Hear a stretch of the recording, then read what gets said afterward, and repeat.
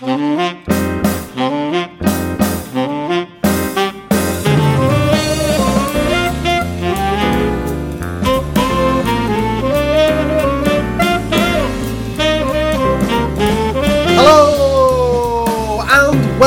to another episode of the Mr. Barton Maths Podcast with me, Craig Barton. A show where I interview people who interest and inspire me from the world of education. This time around, I spoke to Joe Morgan, and I promise you it is a good one. But before we dive into that, a quick word from our sponsors. Cue the fancy music.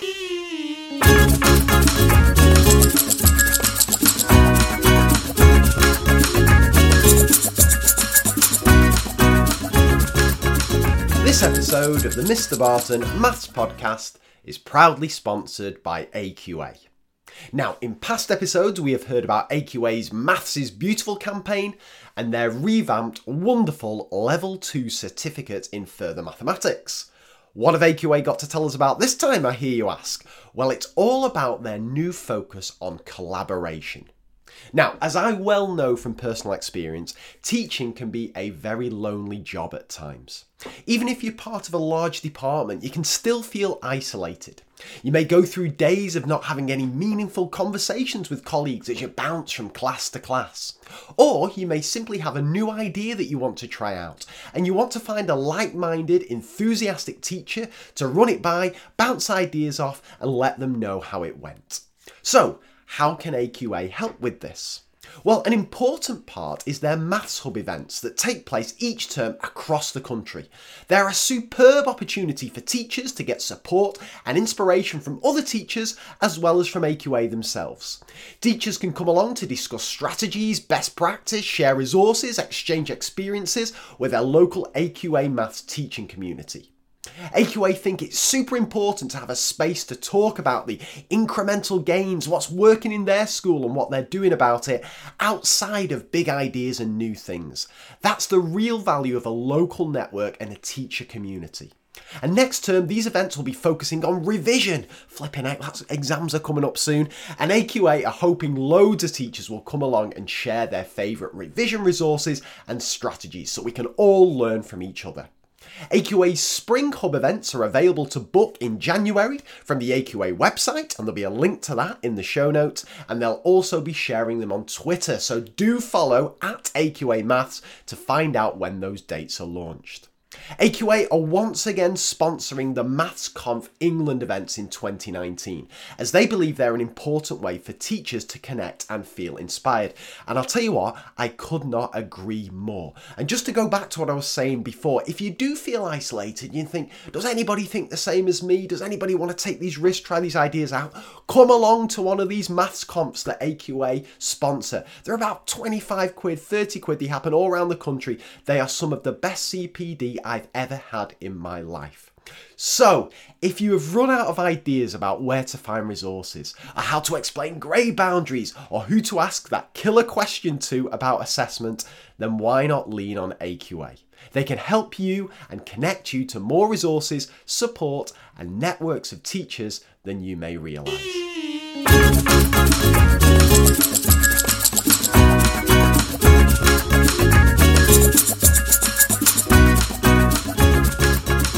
And if, like AQA, you are interested in spreading the word about your product, service or event to thousands of the very best listeners in the whole wide world, then drop me an email at mrbartonmaths@gmail.com to find out about the packages available. There are some flipping huge episodes coming up in 2019 that you can be a part of.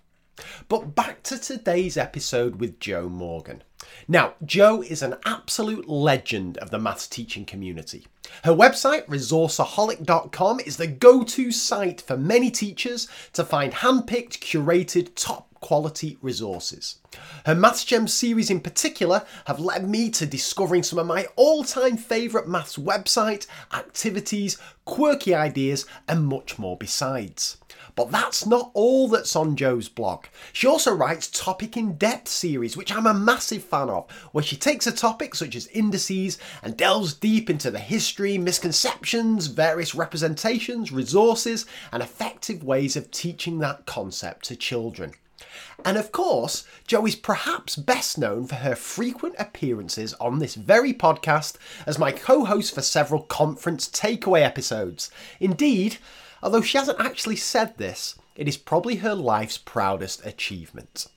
Anyway, I wanted to do this episode to celebrate the release of Jo's 100th Maths Gem, and I thought this would be a relatively quick chat about a few nice resources. How wrong I was. So, in a wide-ranging conversation, Jo and I discussed the following things and plenty more besides. What has Jo learned from her new job this year? What criteria does a resource need to fulfil to become a Maths Gem? How does Jo use the gems herself when planning a lesson? Jo then takes us through 5 hidden gems, brilliant resources and ideas that may not be familiar to listeners, and there's some absolute belters in there.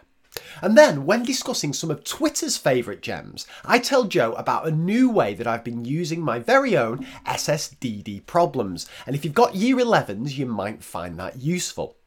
I then spring a surprise quiz on Jo. You can hear how delighted she is, and you can play along at home too. And then it's the big one. Jo picks out her 5 favourite maths gems of all time. Who has made the list?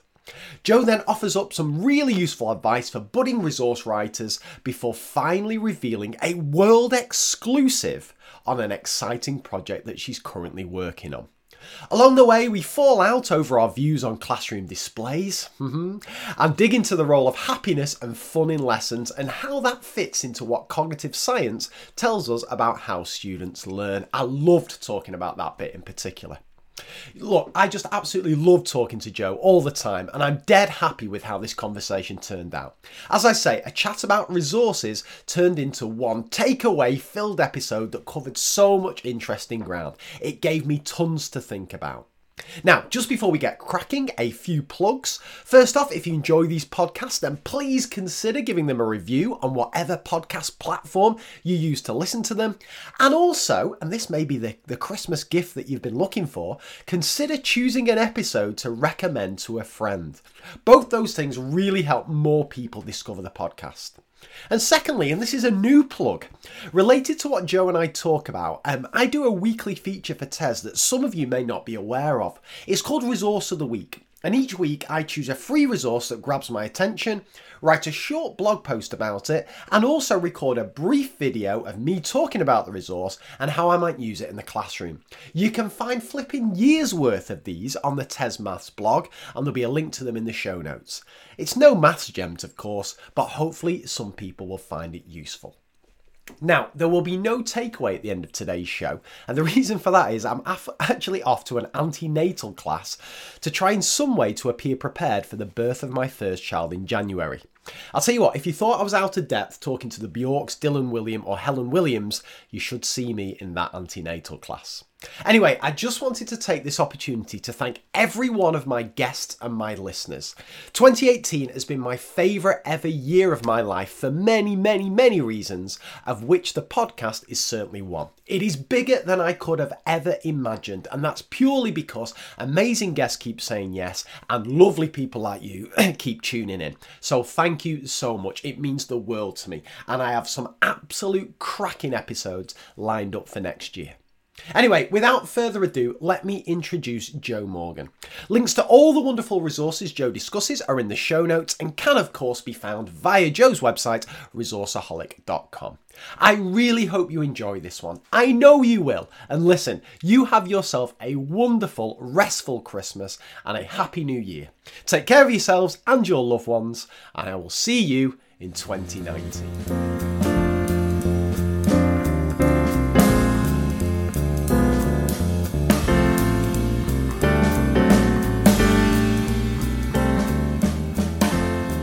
Okay, Jo, so welcome back to the podcast. Have you any idea what number appearance this is for you now? Oh, good question. Right, so a couple of years ago, I was your first non-exam guest, wasn't I? Do you remember you did a load? Exactly right. Yeah. So that was exciting that I was your first kind of maths teacher guest. And then we've done maybe 6 conference ones or something. I'm not sure, but yeah, this is interesting because I am your most frequent podcast guest, I think. That's exactly right, Joe. And I can't see anybody taking that crown. Chris Bolton's tried. He's trying to worm his way back on. But yeah, you're winning at the moment. Just give us a bit of an update, Joe, because it's been a while since we've spoke to you. You've changed job recently this academic year. Do you want to just tell us a little bit about that before we dive into the GEMS stuff? Yeah, I have, and I have an unusual job now. So I was head of maths last year, acting head of maths, covering maternity cover, and then I went for a job at Harris Federation. And for people outside London might not be familiar with Harris. It's an absolutely huge mat, loads and loads of secondaries and primaries, and it's one of the highest performing mats in the country in terms of Progress 8 and stuff like that. Very much schools in deprived areas, and in my opinion doing lots of good things for kind of social mobility and kind of helping sort of the children in London who really need good teaching. So I joined as a consultant, and I sort of worry about using that word, and I've already had people come up to me at the last conference saying, oh, I hear you're not teaching anymore. And I think, I don't want people to think I'm not teaching anymore, because I am teaching, but I'm not teaching my own timetable classes. So it's a slightly unusual role. And I mainly spend my time in two schools. They're both in the Croydon area. They are very, very different settings to anywhere I've taught before. Sort of much harder for me, much more challenging settings, let's say. And I go in and I do things like I work with teachers, I support teachers, I advise them, I advise heads of maths, I provide resources, but I also run interventions. I sometimes cover Year 11 lessons. I take groups of Year 11s out of their lessons and teach them separately. So I'm mainly focused on Year 11s and on trying to help them do well in their GCSE this year.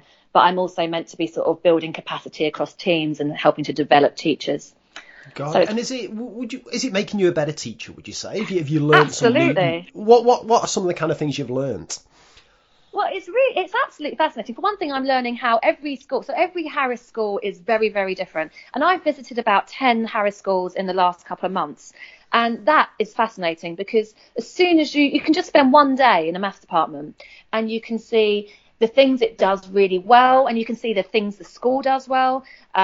You really get a sense of how important some aspects of school leadership are, and particularly behaviour. I mean, that is, no one ever talks about behaviour. Like, we're so careful not to talk about it on Twitter, and we're careful to talk about it because, for a start, we don't want to kind of damage the reputation of our employer in any way. We don't want to make it look like we as teachers can't manage behaviour. But when I go into schools, the overriding factor that affects how good a school is the attitudes and the behaviour of the students. And that totally comes from how leadership deal with behaviour. And it's so interesting. So basically, every school I go to, I get a real sense of the culture of the school and what things work well and what don't. And then I get to go into maths lessons and I see, it's just fascinating. I see all these amazing approaches, things I've never thought of, things that work well, things that don't work at all. And basically it's the best learning experience for me, because and also I get to talk to students a lot more than a teacher normally would. So say I'm at the back of a lesson for an hour, and the students get set some work, and I go around and talk to them. Now, I'm not having to do the things a teacher's having to do and have like eyes in the back of my head and get people on task and help this student who's spilt something and all these things that go on that a teacher has to deal with. I don't have to deal with any of that because I'm not a teacher. I get to just kneel down next to a student and have a really good conversation with them about the maths. So I'm having all these amazing, rich conversations with students that teachers don't really get enough time to do. That's fascinating. And I'll tell you what, Joe, you've given me an idea here. Now, obviously, today we're talking about the GEMS, but I'm going to book you for the end of the year for a bit of a Joe Morgan reflection on the things that you've learned. Because I certainly found this whenever I was AST, I used to get to go out one day a week and work with other teachers and visit other schools. Nothing improved my teaching more than that. It was because you're absolutely right. When you're in a school 5 days a week, you're just so focused on on the classes in front of you, you're going through the routines, you can try different things, of course you can, but it's only when you get to be flung into all these different situations and scenarios that you really start to learn what works and what doesn't work, and you start noticing things. So are you up for that, Jo? A bit of a reflection, end of the year. Right, let's do it. Could be an 8-hour epic, that one, but yeah, I mean, that's the thing, is that I do have a million things to say about it, because even that's funny, because when I first started in these the schools I'm supporting, I noticed that classes are kept together. First of all, they have 50-minute lessons, and they're all double, so they have these hour 40-minute lessons. Now I find that tough because I have never taught hour and 40 minutes before. I've only taught 1 hour lessons. So they've got these hour and 40-minute lessons, and the whole class stays with the teacher the whole time. So in other words, there's no independent work period of the lesson, and I'm seeing this in a lot of classrooms. So this is really hard work for the teacher. An hour and 40 minutes of the teacher leading from the front, and there might be some mini whiteboards, and there might be some bits where there's little short bursts of questions the students do, but there's no kind of independent work bit. So originally I was feeding back to teachers saying, you need to get them working on their own for a period of the lesson. That this is not something I've seen before, this kind of whole class stays together.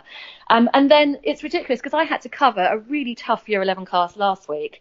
And so I had my hour and 40-minute lesson planned, and I got to the bit where I set them the independent practice, and it all fell apart. And they all just went off task, and I had to go around hassling them, and it got really loud. And it was fine when I was teaching at the front, and they were all engaged, and they were all listening, and I thought, wow, I'm doing really well with this really tough class. As soon as I set the independent work, I lost them.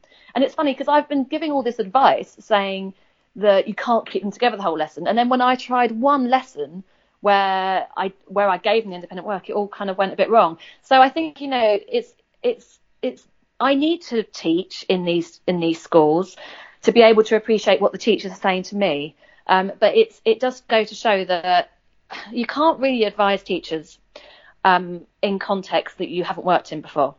Absolutely. So I worked in a grammar school, then I worked in a comprehensive school in an affluent area, and now I'm at very, very different types of school. And for me to come in and say, oh no, you have to teach like this because this is what good teaching looks like, when I have never taught in that context, that just seems now I'm a bit of a fraud there. So it's good that my job involves me teaching as well. And I'm learning a lot, and I'm learning a lot about teaching sort of, I'm not allowed to say low ability because we don't use the word low ability anymore, do we? But, sort of students who are on sort of grade 0 and grade 1. I'm doing that kind of teaching now. And again, that's not something I'm very experienced with. But it's all, it's fascinating. I would love to do a whole podcast where I talk about this. Gosh, I saw a teacher the other day with a bell on the table. Have you ever seen that before? Where they ring a bell? Like a little hotel front desk bell. Why are they ringing it? Why are they ringing a bell? To get the class's attention in a really nice. So say everyone's sort of chatting on they're doing a task, and there's some sort of their students are talking to each other because they're doing a task, and the teacher wants their attention. They want everyone back together, and instead of doing say a countdown, or instead of teachers used to put their hand in the air and all the kids would do that, and there's all these various ways. Some teachers clap. This teacher just went ding on their little hotel bell on the table. And it was just such a lovely way, and everyone went silent as soon as the ding happened. And I see that, and I think, well, I've never thought of that. And and that's just one example of the very many things I've seen in the last couple of months that I've never seen before.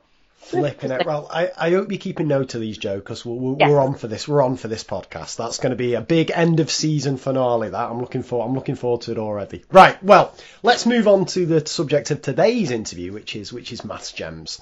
Now, if anybody listening doesn't know about this series, I don't know what they've been doing for the last kind of 3 to 4 years. So, give us a bit of background, Jo. First off, where did the idea for the Maths Gems series originally come from? Right, well, I started, so in April 2014, and this was when I worked at a grammar school at the time. That was my first sort of proper job in teaching. I started writing my blog because I'd seen a couple of methods. So at school, a colleague had told me about a way of finding highest common factor, and it was a way that I didn't think anyone really knew about. So it was, most people do it using a Venn diagram or listing or various other ways. But someone showed me a method for finding highest common factor, and I thought, that's really interesting, and no one else seems to know that. And then around the same time, on the internet, I found a way of doing matrix multiplication. I was teaching FP1 at the time. So I basically had these two methods, and I thought, no one really knows about those things. So I'm going to start a blog to gather them together. And it will be a place for me to remember these things that I find, and maybe someone else will benefit from it. So I wasn't on Twitter at the time at all. So that was just like my blog started as a place for me to put these interesting things. Then I joined Twitter because a couple of people said to me, if you write a blog in education, you really should be on Twitter. And I was very reluctant, and I thought that Twitter is just this crazy place where people tweet about what they had for breakfast and they do a commentary of their day. And then, but I joined it reluctantly and then loved it immediately. So I set up my Twitter account, MathsGem, Gem being my initials, JEM, Joanne Elizabeth Morgan. That's where that came from. And I started tweeting and interacting with all these maths teachers. And then I went on maternity leave. So I had loads of time for blogging. I had a little tiny baby, apart from the baby thing. But yeah, I had little babies to look after, but I had loads of time for blogging. I wasn't at school. I was basically just suddenly became immersed in this world of let's talk about maths teaching. And then, there's a sort of pivotal moment. So that was April that I started the blog, and it was May that I joined Twitter. And then in August, I was basically doing about 3 blog posts a week with all these ideas and things I'd researched. So I did one on box plots with loads of ideas. I did one on scatter graphs. I did one on ideas for what you could do at the beginning of year 12. And I did sort of all these blog posts were coming at once, sort of every couple of days. And Bruno Reddy tweeted, and he said, and this was quite a big deal to me at the time because Bruno had like thousands of followers and I was very new to Twitter. So this to me was like, oh my God, Bruno Reddy is tweeting about me. He said, newbie blogger MathsGem is rapidly churning out readable, nabbable maths gems, all with 2 young kids. And then he put a link to my blog, and I was all excited about them. And that was the 7th of August, 2014. So that was in the summer holidays. So he's referred to me as a newbie blogger because I'd been blogging for a couple of months. Like I say, he to me was like a maths celebrity, and I was really excited that he said this. He'd shared my blog to his thousands of followers. But he said, is rapidly churning out readable, nabbable maths gems. And I think he was making a play on the fact that I was Maths Gem. He was saying that they were Maths Gems, obviously spelt differently because my Twitter handle is JEM. But so that, and then 2 days later, I wrote my first Gems post. So I guess what happened was I was kind of inspired by his tweet. And what I thought at the time was, this is actually a really good idea because I've got all these little random ideas that don't warrant their own blog posts, and I could just shove them all together in a collection, because then I kept seeing these little ideas and I thought, well, that's nice, but I can retweet it, but I've only got a few hundred followers, and I could do a whole post about it, but it's only a little idea. And then I thought, well, I could take all these little ideas and I could put them together. And so I started writing my gems, and I wrote one a week for ages. And then I went back to work and I couldn't keep doing the one a week. So I do about one a month now. But the thing is that Twitter, and I'm obsessed with it, I'm on it all the time. It never lets me down in terms of ideas and resources. Like there's never a time where it goes a couple of months and I think, well, I haven't seen 5 great things on Twitter that I can blog about, because, I'm on it all the time and I'm constantly seeing stuff that people who aren't on Twitter might want to know about. So is that the main source? Would it be Twitter? Is that where you're getting the bulk of the ideas from? Yes, mainly Twitter. So basically, I'm on it on my phone all the time, like every opportunity. It's ridiculous. You should see me marking a set of mocks. I will mark one question, then I will throw through Twitter. Like it's like everything in my life down. I'm never like, I'm ridiculous. I walk along the street looking at my Twitter. Like I'm just on it all the time. And so I'm just scrolling through it. And then what happens is if I see a tweet that I think is a resource or an idea or something that other maths teachers might want to know about, I'll retweet it there and then. But also on Twitter, you can just do share. You can click the button share, and I send it to my email. And then when I'm at home, I then take those emails and I put them into a draft post. So I've got this constant flow from Twitter onto my blog where I'm sort of sharing those things. But it's not just Twitter. One thing that really excited me actually was when I got an email about, so people email me things. I get like a million emails a day, but I get people email me things that they think might be something I want to share with my readers, and most of it I don't. But like, for example, one day I got an email from the guy who writes Boss Maths, and no one knew about that website. And he said, this is a website that I've spent all this time on, and it's got all these lessons for every single GCSE topic, all pre-written, really easy to use. and I put that in a Gems post, and people are using that now, and that didn't come through Twitter, that came from an email through me, and I saw someone tweet the other day about how much they love Boss Maths, and it's just a really nice thing for me because I think they wouldn't know about Boss Maths if I hadn't put it in my Gems post. And the thing about Boss Maths, as regular podcast listeners will know, they're now actually a sponsor of the Mr. Barton Maths podcast. So really? they've come from nothing to that, Joe. So they've reached the pinnacle there. So yeah, absolutely. What I really like is I had an event recently. So I hold this sort of one event a year because I just like holding parties, really. So I had this I held a book launch event, and it was just a big party in London. It was really fun. And then at that event, the two guys that write Boss Maths came up to me, and I didn't know they were coming. And it was really nice because they said, "Oh, we've come along to sort of say thank you for sharing our blog and our website." And it was just really nice because, it's nice when I meet people in person when I have shared their stuff before and I've kind of popularised their resource or their website, and it's really nice when I meet them in person. Oh, lovely that, Joe. That's super. Well, I'll tell you what I'm interested in here is because you've seen a lot of these resources. I'm fascinated there about the way you've got of kind of storing them, the sharing and emailing them to yourself. But what's your kind of filter system? Do you have a kind of set of criteria that a resource needs to fulfill, or a tip list or something like that, in order for it to qualify to be included in one of your Maths Gems posts? Well, that's a good question, because no, I don't really. And I was thinking about this. I don't think it's all a bit random. Because what the main thing is, I want them to be things that teachers might not know about already. So, for example, I would never say, "Oh, the standards unit, that's a Maths Gem," because everyone knows about the standards unit, and like things like Enrich. I mean, when I did my PGCE, that was all I was told about in terms of resources, the standards unit and Enrich. So no point in me putting things in my Gems if I think this is already widely known by maths teachers. So sort of, I guess one criteria is it's something that I think most teachers don't know about. So that would be my number one. And then the other thing is either it's something that I just like and I think, oh, that's cool, or that's fun, or that's a nice thing to try, or it's something that I think other people will like, even if I don't like it myself. So I do that sometimes. I sometimes put stuff in my Gems posts where it's like, well, I wouldn't use this, but I know that some people are going to really like this. So I think wide appeal is my kind of main criteria. Wide appeal and not widely known already, I guess.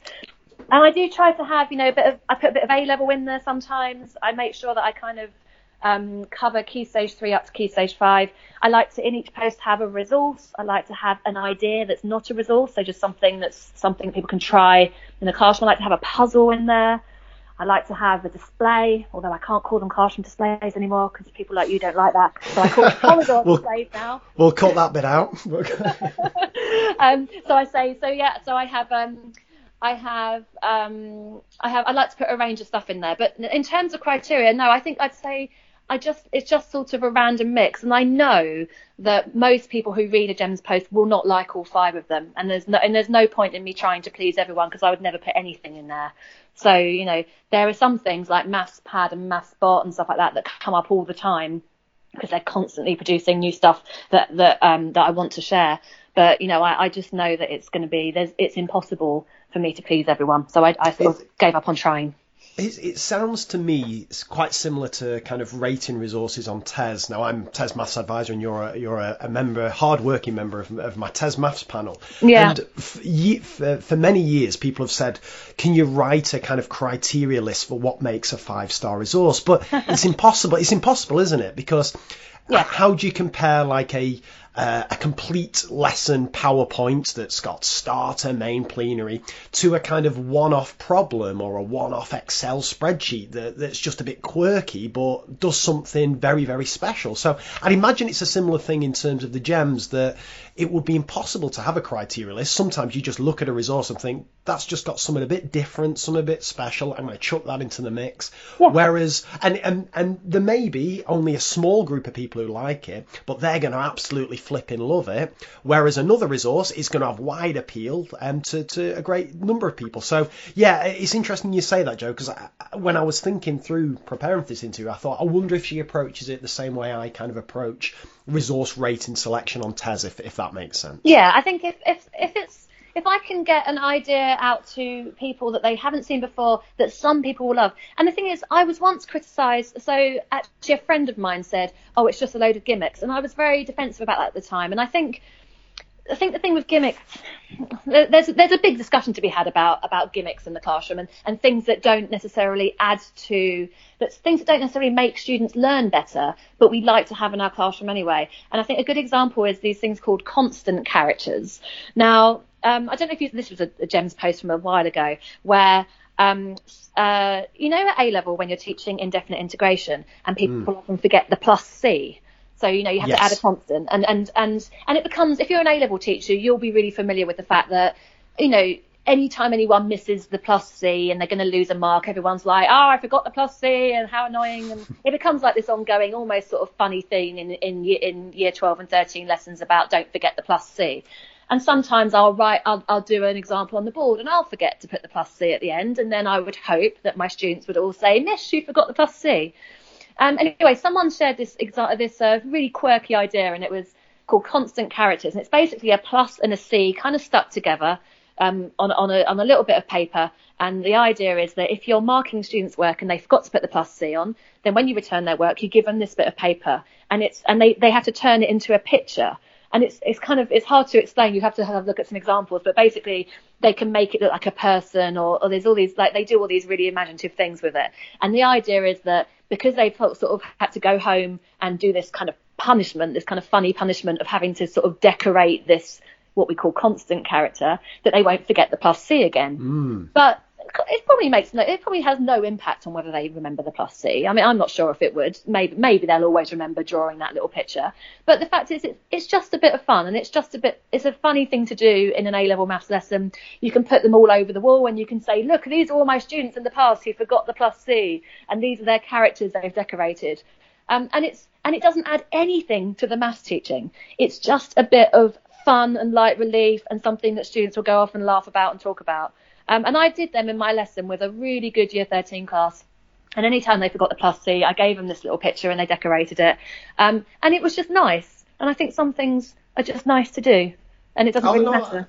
I like that, Joe, and I think that will have an impact, because I mean, we both know, and I think most teachers listen to this will relate to this, that there are, like, if you say to kids, check your work, I don't think there are 3 words that have less of an impact on a child in the whole history of language. Yeah. Whereas, and it's the same thing, like the amount of times I've said to kids, remember the constant, or remember to write your units, or remember to round, and kids are like, yeah, whatever, so, and then they forget it. But that little idea there is creating a memorable experience outside of the norm that may just have an impact on some of those kids. And we shouldn't kind of undervalue the role that kind of fun experiences have. We want kids to be thinking hard and working hard about the mathematics all the time, but at the same time we want them to enjoy what they're doing and enjoy being there, and so on and so forth. So yeah. I like that, and I like the fact that idea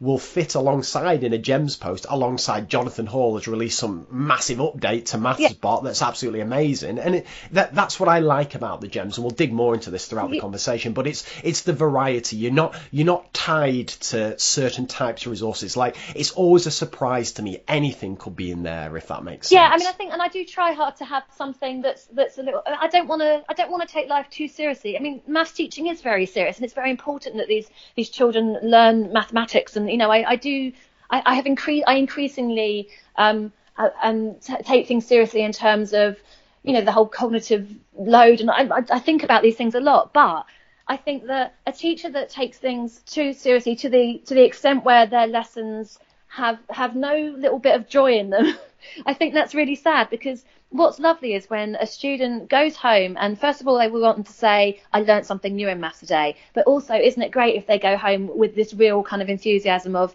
and we did this really cool thing, like oh, Miss showed us this funny gif on BidMaths. Like I like to show like these little gifs. It takes 1 second of the lesson, and it really makes students like go away with a smile on their face, and it doesn't have a huge impact on teaching time. It's just these little cute things.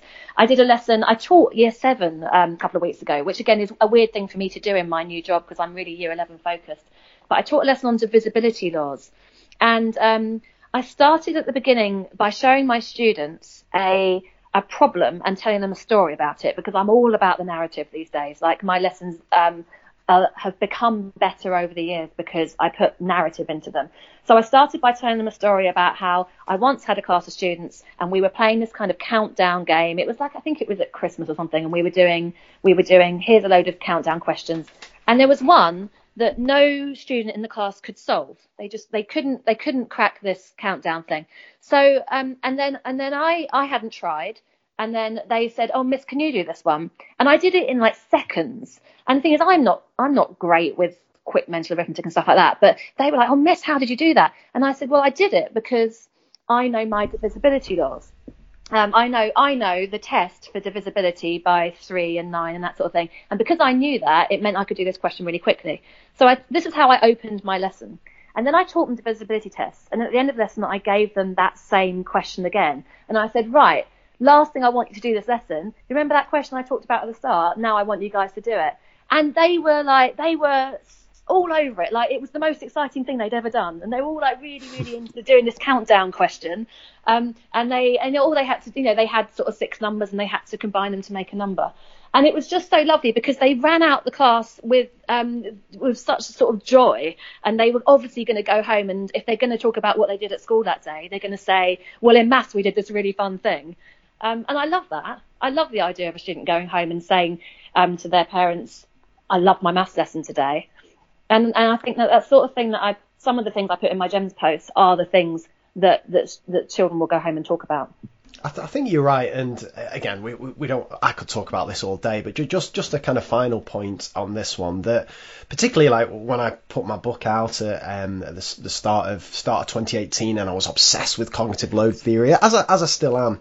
There's a danger you can go too far, that if you strip out everything else from the lesson, and it's just purely focused on the learning, we can't ignore the fact. I mean, I think it's true that it's going to lead to kids feeling more successful and being more successful, and that success itself is going to be motivating. Absolutely. But kids need that bit of colour. They need that bit of fun. And the way I'm kind of reconciling it with myself these days is that by teaching using the principles of cognitive load theory and all I talk about with silent teacher and all this, it actually buys me more time in lessons where I can use these kind of things. So if I a little fun activity or a fun GIF or a video or something like that, that takes perhaps 2 minutes, 2 or 3 minutes, but I've saved those 2 or 3 minutes by stripping out all the other redundancy that used to fill up my lessons. So I think you're right. I think there's a danger we can go too far with the cognitive science, and but we can utilize the power of the cognitive science to free up time to have these kind of fun, engaging experiences, if that makes sense. Absolutely. I mean, it's interesting because you talk about time in lessons, and one thing I'm seeing a lot in the lessons I observe at the moment, I see amazing lessons at the moment in some schools, and particularly good lots of mini whiteboard lessons, like teachers using them really, really effectively. But the lessons that I see where I think that really made me realise that there's something that a lot of maths teachers in this country do, and it's a problem, is lessons where when a teacher is going through an example, instead of just modelling it and just the teacher doing it, they stop every other word and ask the children, what shall I do next? And so, instead of the sort of I do, we do, you do kind of approach, or an example pair problem where the teacher does it, example problem pair where the teacher does it and then the children do it, what I see is the teacher goes to explain the problem, but doesn't actually go through it and just keeps saying, any ideas, what shall I do next? And then they get all these ideas that are totally wrong. And then it takes forever, and it takes sort of 10 minutes to go through a simple problem that the teacher could have just modelled themselves in seconds. And I think Danny Quinn has done a really good post on that about how teachers go too far with questioning all the time. And so I see these lessons where that sort of thing happens, and it's just lots and lots of slow progress and lots of wasted time. When actually, if the teacher just models, and then the students just have a go at the thing that the teacher just modelled, then that's a really efficient use of time. And then you can sort of, like you say, put your bit of enrichment in the lesson as well. Could not agree more, Joe. Could not agree more. Right, well, let's steer it seamlessly back now to the gems. Before we dive into you picking out some of your favourites, just a final question for you is, How do you use the gems yourself, Joe? I'm interested in how you kind of organise them. Do you literally have your gems just stored on your blog post, or do you have some of the resources downloaded in folders? And how would you perhaps use a gem to help plan a lesson, if that makes sense? Well, my blog is where it is my folder of resources, I guess, in a way, in that I don't, if I'm planning any lesson and I need to find a activity for students to do, I go to my own resource libraries. And actually what happens is when I write a gems post, if there's a resource in there, like say there's a Maths for Everyone sheet or something like that, I will then go and add that to my resource libraries. So when I'm planning a lesson, I'm all over my resource libraries. Like, that is the first place I go. And I love it when I see, at my last school, I loved it because everyone on my team did that as well. So if I went in the maths office and I looked over the shoulders of people on my team, the resourceaholic resource libraries were always open, where they were using that to pull off resources. So I love that. But the gems, so say it's not a resource, but say it's like one of these quirky little ideas, like the constant character or a GIF or something, then no, I don't have them saved anywhere. And I think it's kind of, I just know when I'm planning a lesson on something, I remember putting something funny in, or something interesting or something engaging once in a gems post. And I have my big gems index, so I can kind of find things that I've done before. But there's been lots of things that, I mean, it's funny, over the years, there's things I've tried for my gems post that haven't gone well. And there's things that I now use all the time, and they're absolutely like routine in my teaching. So for example, there's a angles and parallel lines maze, which I absolutely love. It's the Twitter handle of the person that makes this is @Matthew McMatheson, and it's a really lovely activity where it's like it's angles and parallel lines, but it's kind of got some algebra in it as well. And I've used this every time I've taught angles and parallel lines since I wrote that gems post. That was gems 26. This was years ago, and I've used it every time. And it doesn't matter who I'm teaching it to. I've used it with top sets before, and last week I used it in a challenging school with a challenging class, a foundation class. I taught them angles and parallel lines, and then at the end I gave them this task, which I got from a gems post, and I knew it was going to be really challenging, but they got really, really into it because it works with everyone. So that's one of my favourites. But because I've used it so many times, I know I can search through my gems post on the index and I'll find it. But there's other things like in Gems 35, I wrote about Famous Five. Famous Five was an idea from Emma McRae, and it was this idea of when your students arrive at the start of the lesson, the first 5 students to settle and get on with the work that's ready for them, the do now or the starter. Mark McCourt hates starters, so I shouldn't say starter, but whatever it is you've got ready for them when they arrive. If they get on with that and they're the first 5 students, you write their names on the board under the title Famous Five, and then those 5 people get to leave the lesson first at the end. And it doesn't mean they leave early, because I remember some people said, oh no, you can't let them leave early. So I'm not saying they leave early. I'm saying that at the end of the lesson, if there's a bell or whatever, when the time comes in the lesson, right, you 5, off you go. And then they get first in the lunch queue, or whatever it is they want to go off and do. They absolutely love that. And then it becomes this little incentive, and people want to be on the Famous Five list. Now, that was something I wrote about in the Gems post and immediately started using. And then I don't use it anymore because it worked well with the particular class I had at the time. But it's one of those things where I write about things in Gems and then I just use them straight away. And sometimes they work well, and sometimes I carry on doing them, and sometimes I don't. And that was one that did work well at that particular time. I mean, feel free to tell me to mind my own business with this question, Joe, but I don't suppose you can give an example of a gem that you thought was going to work well and didn't. And this obviously isn't to say that the resource itself was bad, it was just things work in different contexts and so on. Does anything spring to mind there? Well, I mean, and this one, this is something where it's not a resource, so no one's going to get upset by this, but Hannah, and I don't know her surname, but Hannah from Twitter, and her Twitter handle is I think it's LOLHR or something. She said that in her A-level lessons, she plays music to break the silence, because sometimes you have an A-level class who are very, very quiet, and it's hard to get them contributing, and it's hard to get them asking for help. So they'll all sit and work because they don't know each other. And they all sit and work on their problems in the A-level lesson, and they don't say, oh, miss, I'm stuck on this one, because everyone else is working quietly. So she suggested playing some music in the lesson. So while they're doing their independent study, you could have some classical music on, for example, and that just sort of means that they might more readily ask for help. Now, I tried that because I had a particularly quiet A-level class at the time, and I said to them, I hope no one minds. I'm going to put a little bit of classical music on in the background while we're working. And, you know, if that bothers you, let me know. And about 3 lessons later, they all said it bothered them. So they all said, Miss, we appreciate what you're doing there, but can you stop playing music? So I like it. And the thing is, like, I tried it and I liked the idea, and then they didn't like it, so I stopped. But actually, you know what's really nice? I've been going to, so like I say, I go to lots of different Harris schools, and there's a couple of Harris schools where they have classical music playing in the corridors all the time. Ah. And it's lovely because classical music kind of just has this lovely calmness about it. And this is the school I went to was a boys' school in Dulwich, but it's kind of on borders with Peckham. Again, it could be kind of a really challenging area, challenging school. And when you're in there, it's just delightful because there's this like classical music playing all the time in the corridors. And it's interesting because you go to these schools and you're like, well, that's funny. I didn't know any school did that. But certainly my experience of trying to play classical music in lessons didn't really work out. Got it.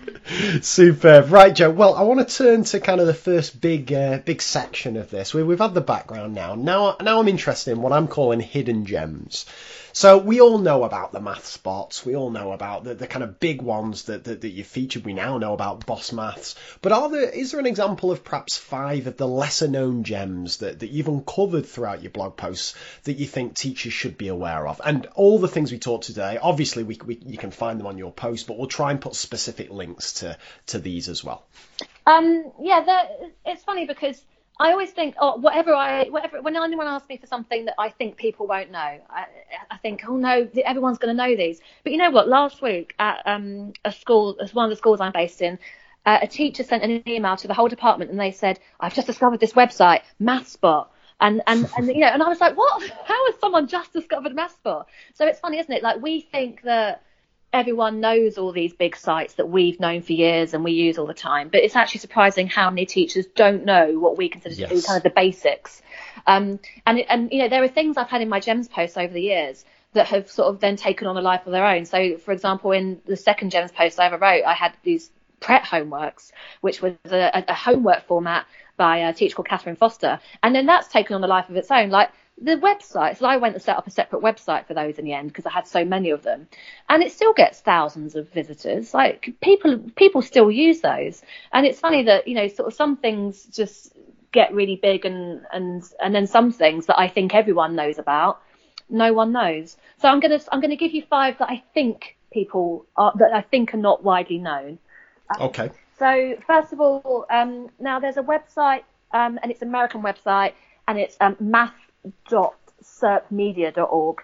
And this is a website where they have some various different maths resources. They have poster problems. Now, poster problems aren't really my thing, but teachers that kind of like doing kind of investigations and students creating posters of the things they found, there's some really nice things there.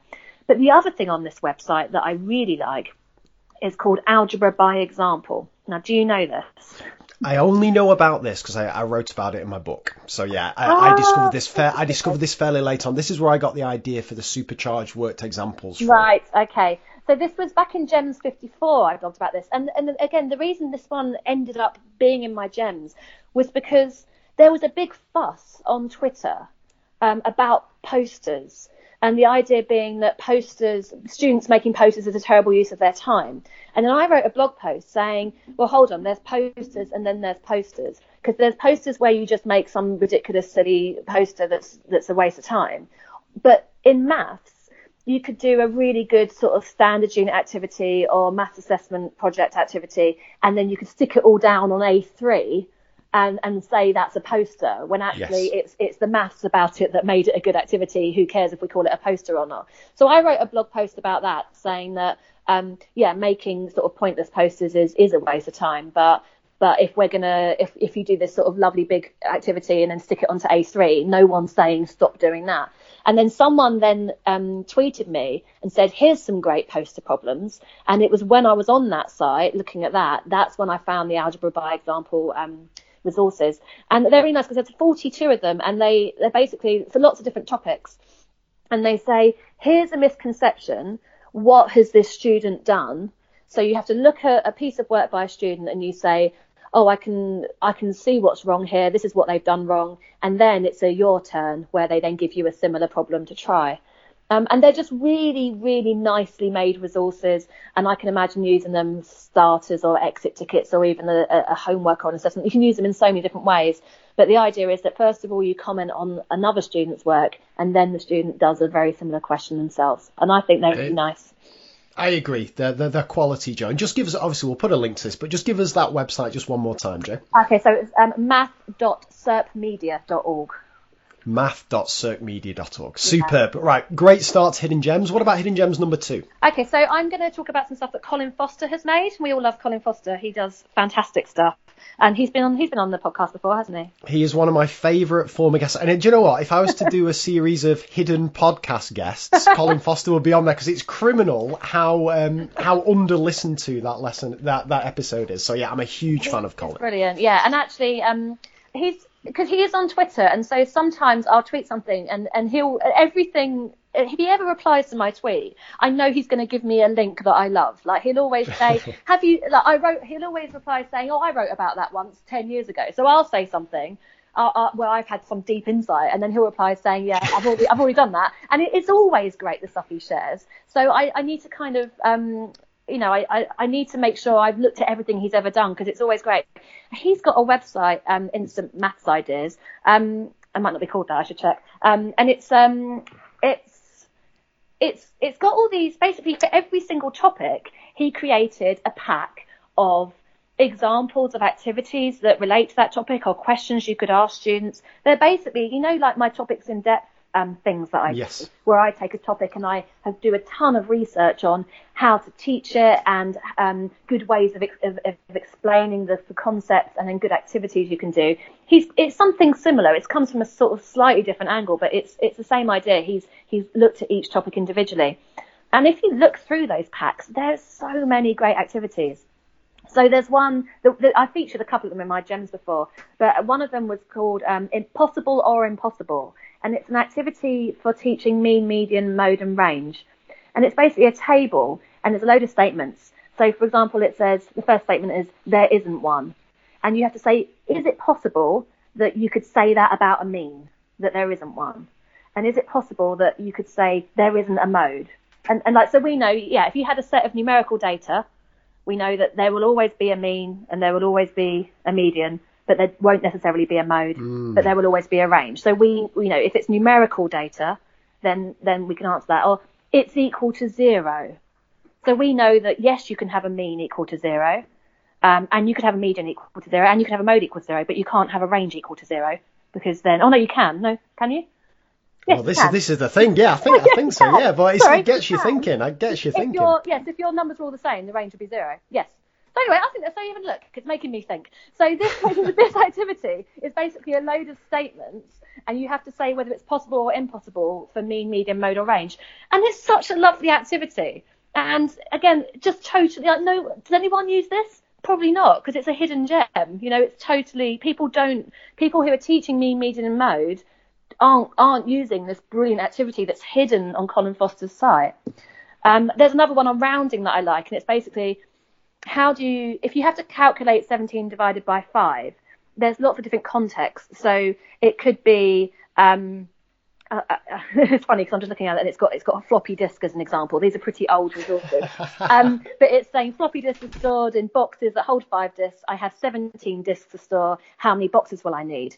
And the whole there's loads of examples like that of different contexts. And you have to think about whether the answer should be rounded or not. And if so, how it should be rounded. So, for example, in that one, you would do 17 divided by 5, and then you would need to round up because you need to have enough boxes to hold the discs. And and it's such a lovely activity because there's all these little things to think about, where some of them you wouldn't round your answer, but some of them you'd have to round, but you have to think about how to round.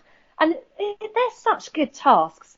So, I mean, I would like to just spend days reading through everything on Colin Foster's Instant Maths site, because it really is just full of amazing stuff.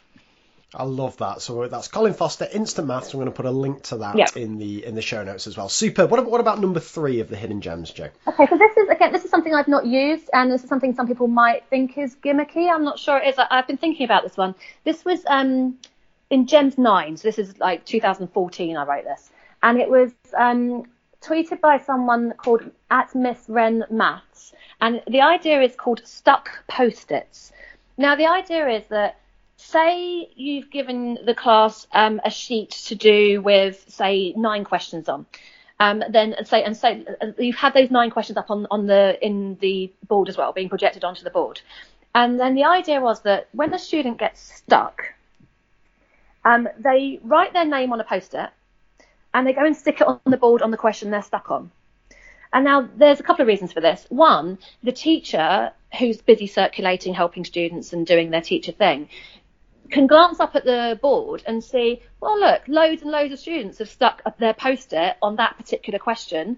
I think I should go through that one with the whole. Yes. Or they go up to the board and they say, oh, look, this particular student has stuck a post-it on this question. I'm going to go and help them on that question because it's only them that's stuck on it and they need help.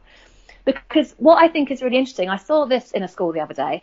I went to a school with amazing behaviour, like absolutely brilliant, silence in lessons. And the problem was the silence in lessons was almost, in this one example, almost too much silence in lessons.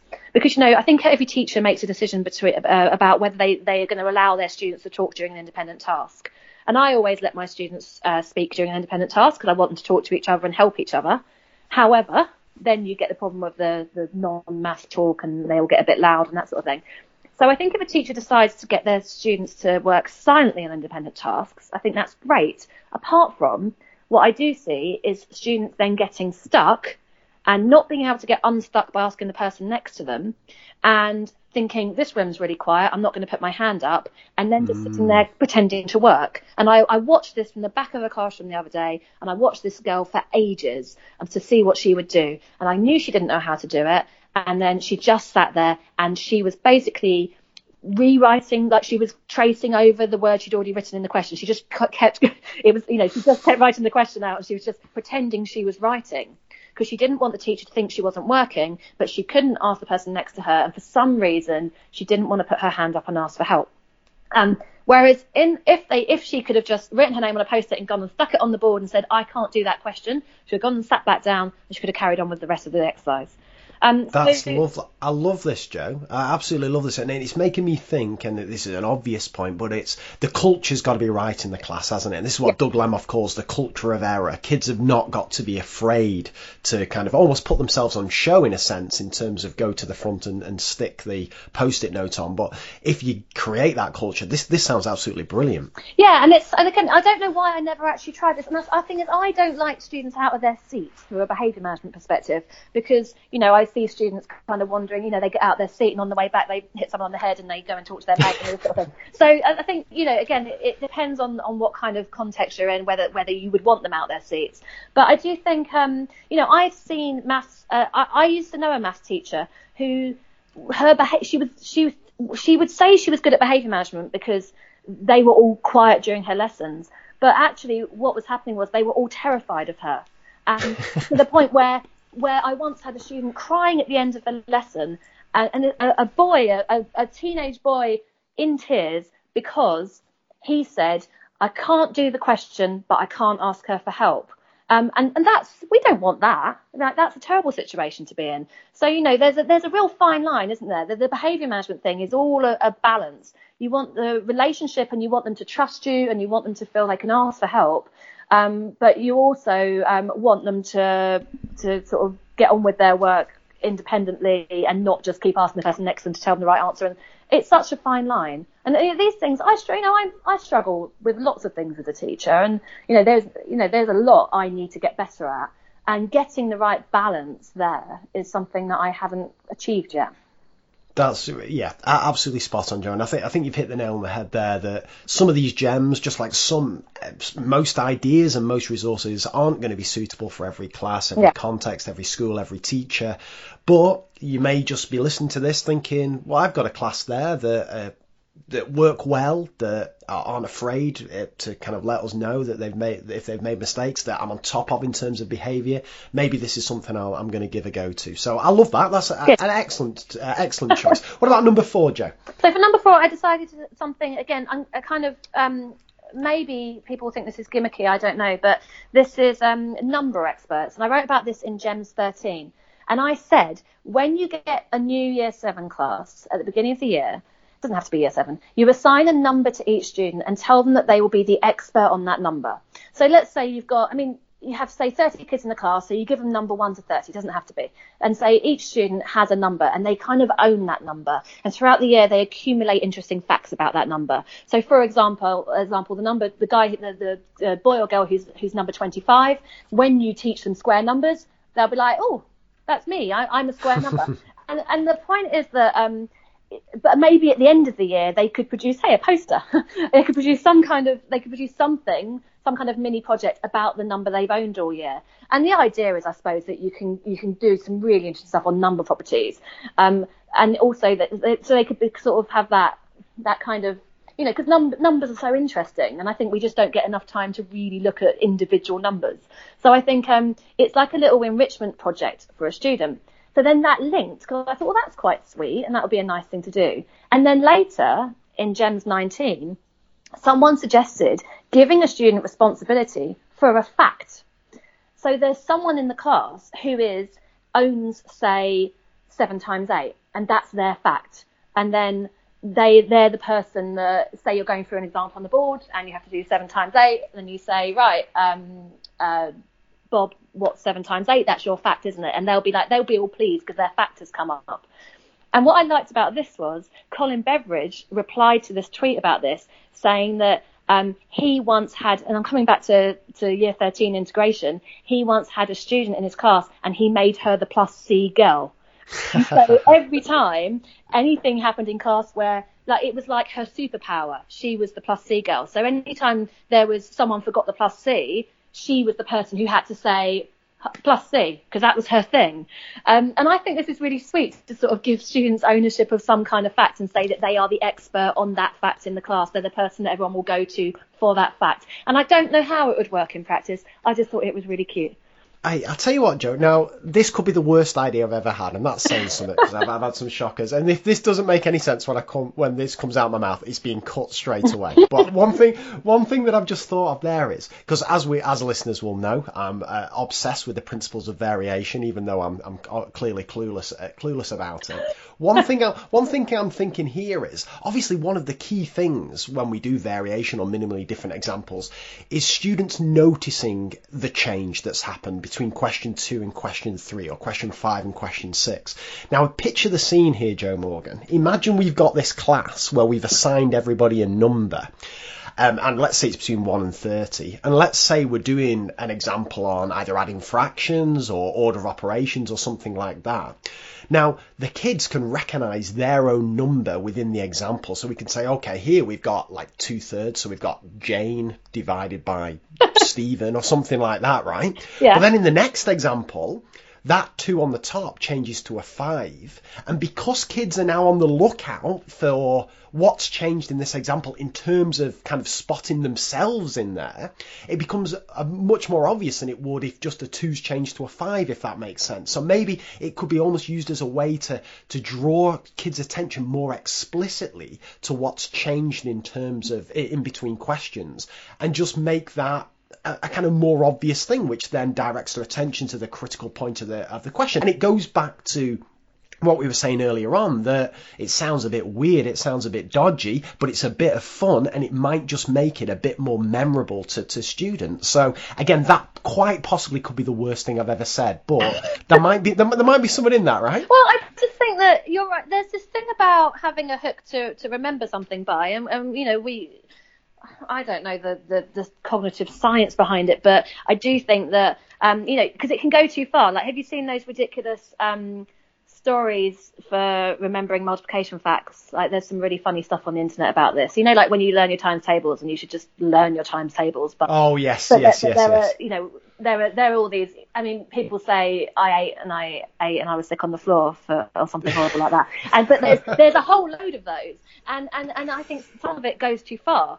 But there are certainly, for some things, there are these little hooks that we can use to help us remember things, and that could be a person. So, you know, if you've got one person in the class who is the plus C girl, in the exam, the students might be doing their integration and think of that girl's face. And you know, I don't know if there's. No, you're right, and it's the same thing. It's the same thing. Like if kids keep thinking 2's a prime, you can make a big thing that, well, Lucy isn't a prime number. Like, forget focusing into that. I think there's something in this, Joe. Like, forget everything I said about the variation. The more I think about that, that's horrendous. But in terms of kind of assigning numbers to kids, I like this. I think this is really good. So you've got the student labelled number 1. Like, we all know he is not prime. You know, that might be nice.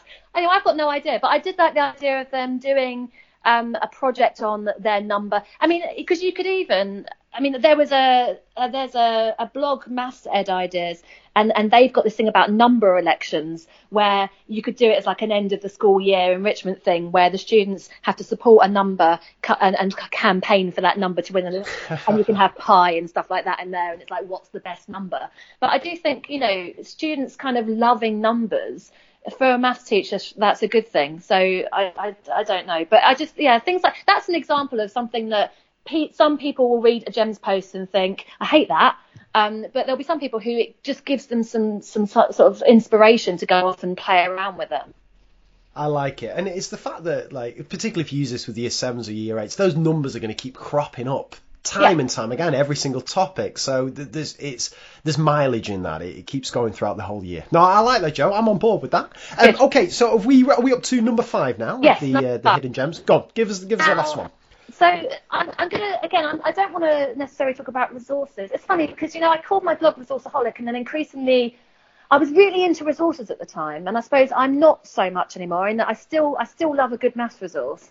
But I feel like, you know, I've moved the focus away from resources, and that I'm now I have different interests now. You know, I'm really into old textbooks now, and learning about things that have been lost over the years in terms of methods, ways of doing things that we don't do anymore, vocabulary we used to use that we don't use anymore. I'm also really into looking at topics in depth and how to explain them and slow down and all this sort of thing. So I have kind of, my interests have moved on from solely caring about resources, and it's a real pain that my website is called Resourceaholic now, because you know, that suggests that that's all I really care about. And when I write like a GEMS post, and I get sort of thousands of people read my GEMS posts, and it kind of annoys me that my other posts that I've put, because my GEMS post, it's not my stuff, it's other people's things I'm sharing. So none of my original thought goes into that. And then I write something else. Like I wrote a post about map scale a couple of weeks ago, and I put so much work into that. And I really, you know, I've really researched it. I've really thought about, why do we teach map scale so badly, and how can we teach it differently? And those posts don't get anywhere near as many reads as my GEMS. So I think I'm frustrated in a way that the people kind of love the posts with all other people's ideas, and yet the things that I'm trying to focus on are kind of not as far-reaching. Anyway, the reason I say that is, again, for my hidden gems, I've chosen something that's not a resource, but is more a kind of idea that is just something to have a think about, really. And this is one comes from Chris Smith's newsletter. Now, Chris is going to be on the podcast, isn't he? Have you lined him up? He is. Yeah. He's going global by bringing the Scots in here. So, yeah, I'm looking forward to it. And Chris writes a newsletter, and he's been doing it for years, and it's absolutely lovely. And it's like his department newsletter for his maths department. So it has like the milk rotor and stuff like that in it. But it's also it's a bit like a Maths Gems post in a way, in that it's just got sort of a selection of nice little ideas and things that Chris has seen. And it's lovely. It's such a nice newsletter. He's also got, have you seen some of his like celebrity people who've got this flipping news? He's got Rachel Riley and stuff. I know, I'm absolutely fuming. So yeah. Yeah, But no, he's got a picture of like Hannah Fry holding his newsletter and things like that. I mean, Hannah Fry, she's old hat. She's been on the show. That's absolutely fine. We're mates with her, Joe. But Riley, how's he done that? Anyway, never mind. We'll move on from that. Go on, tell me more. Anyway, what happened was a few years ago when I first started my gems, Chris sent me all of his old newsletters. So it was loads of them. He sent me the PDFs to go through, and it was wonderful because, again, I think it was when I was still on maternity leave, so I had time to do this, and I just sat and read all his old newsletters, and I wrote 2 posts that were called newsletter gems, where they were gems posts, but everything was taken from his old newsletters. And this was a really nice idea. And I'll read it. This is Chris's words, not mine. I gave each pupil an A4 sheet of paper with their name and my signature on it, and told them they had a test coming up and they were allowed to bring the blank page in with them. It was up to them what they did with the page. If they wrote on it, fine. If they didn't, fine. Immediately, one of the more troublesome pupils shouted out, "Great, I'm going to copy down all my examples from the book." Objective 1 achieved, they were going to revise. At the end of the test, I collected their sheets to look at them in more detail. It was very rewarding when pupils pretty much demanded they got them back. Objective 2 achieved, my pupils now value all of their revision notes. Now that is lovely, because what he's done is, just by handing out a blank piece of paper and saying, this particular piece of paper here, the one I've signed, is the one thing you're allowed to bring into the test, they all go and revise. And we all know that students often don't revise for maths tests. And this actually sort of, they think that there's some kind of privilege that they get to make some notes. What a cute idea. I love that. That's good. And then clever. Linked to, because that was in Gems 18. Now in Gems 7, I'd written, now there was a blogger, and her Twitter handle was Gemma P. Duck. And she used to write such lovely blog posts reflecting on her, what she'd been doing in the classroom. And a lot of people don't do that anymore. I think Twitter became a slightly more aggressive place where people were sort of scared of the sort of criticism, because sometimes people are so unkind. So I think people don't really share what they do in the classroom like they used to. But it used to be that Gemma used to do a regular blog about what she did in the classroom, and she may have just stopped because she doesn't have time anymore. But she wrote a similar idea to Chris's, and she said, occasionally I will finish a topic and give students time to create a cheat sheet, which would be helpful if sitting an assessment on the topic. The twist is that then she gives them a wee test. She's Scottish, by the way. She gives them a wee test, and she gives them someone else's cheat sheet. And then that person, so basically during this test, so they've all made this cheat sheet that she gave them time in the lesson to create. Then she gives them a test. And let's say I get given your cheat sheet during the test. And afterwards, I might come up to you and say, Craig, that your cheat sheet was rubbish. It didn't help me at all in the test. Or maybe I'll say to you, Craig, your cheat sheet was so helpful. That was a really good way of summarising the topic. And I think that's a really lovely idea as well. That idea of they make their sheets thinking they're for them, and the ones that are a bit lazy don't put much effort into it. But then someone else has to use that in the test. And I thought that was a really nice idea as well. That is interesting. It's just reminded me of a piece of research, and I was going to write about this in the book, but it just didn't fit in. And it's a kind of an extra little twist on Gemma's idea there, that one really powerful way of getting kids to put some extra time into revising and thinking hard about a subject is if they know they're going to be responsible for explaining it to somebody else or teaching it to somebody else. And it tends to lead them to put more effort in than if it's just for themselves to understand, if that makes sense. So there's almost a little twist on that if you know that your cheat sheet is going to be randomly assigned to somebody else and you're going to be, in a sense, held responsible for how useful that is, perhaps that's going to cause you to put that extra bit of effort into your preparation. So I love that. Yeah, I love it. I think both of them are interesting about having these sheets in quizzes, because that's something I've never used either of these ideas as they've been presented by the writers. But what I have done is, when I started doing multiple choice quizzes in my lessons, and I started doing them weekly, and I've presented about that and blogged about it loads of times about how much I like doing a weekly multiple choice quiz. But I always did open book quizzes, and the main reason I did open book quizzes was because I wanted students to realise that if they kind of made good notes or wrote or did really good clear examples and their workings were set out well in lessons, then when it got to the quiz at the end of the week, when they looked in their notes, it would be easier for them to figure out what was going on. So, I've used the idea of kind of open book quizzes in a slightly different way to kind of improve the quality of students' classwork. But I really like Chris's idea of saying you're allowed to bring one sheet into the test review. It's up to you what you write on it, just as a way of getting them to revise. Because I just think that more than other subjects, students just have no clue how to revise maths. And sometimes revising maths is just doing lots of practice. But there are facts that students need to know. There is knowledge they can write on a piece of paper, and it will help them when they're in the exam. So you're right, and it's interesting, isn't it? Because then, of course, the danger is we've got to then do the transition to move them away from that paper. And it's we've mentioned displays. Again, we have different views on this, Jo Morgan. But one of my reasons why I want to ban all displays is for this very reason that students tend to rely upon them, because they know if they glance up, they can see all the prime numbers, and if they glance over there and all that kind of stuff. So at some point, we've got to move kids away from these kind of open books, but as a way to get them revising, and as a way to get them to see the value of taking good notes, of structuring their work and stuff, I think it's a crucial stepping stone. So I love that. I'll tell you what, Jo, sorry, go on. I was just going to say on displays, I agree. I don't like the sort of displays that list facts, and also displays that are all around the whiteboard at the front. And it's funny because when you first talked about that, and I thought, that's rubbish, they're not a distraction at all. And then I remember I was on a CPD thing in an English classroom, and I found myself reading the displays around the board and thinking, oh my God, like that, maybe there is something there, where I was being distracted myself after me being so adamant that they're not a distraction. I actually now, and in fact, I was at an MA council meeting the other day, and the MA council meetings happen in a room where on the wall it lists all the former presidents, and I kept finding myself reading the list of former presidents and not listening to what happened in the meeting.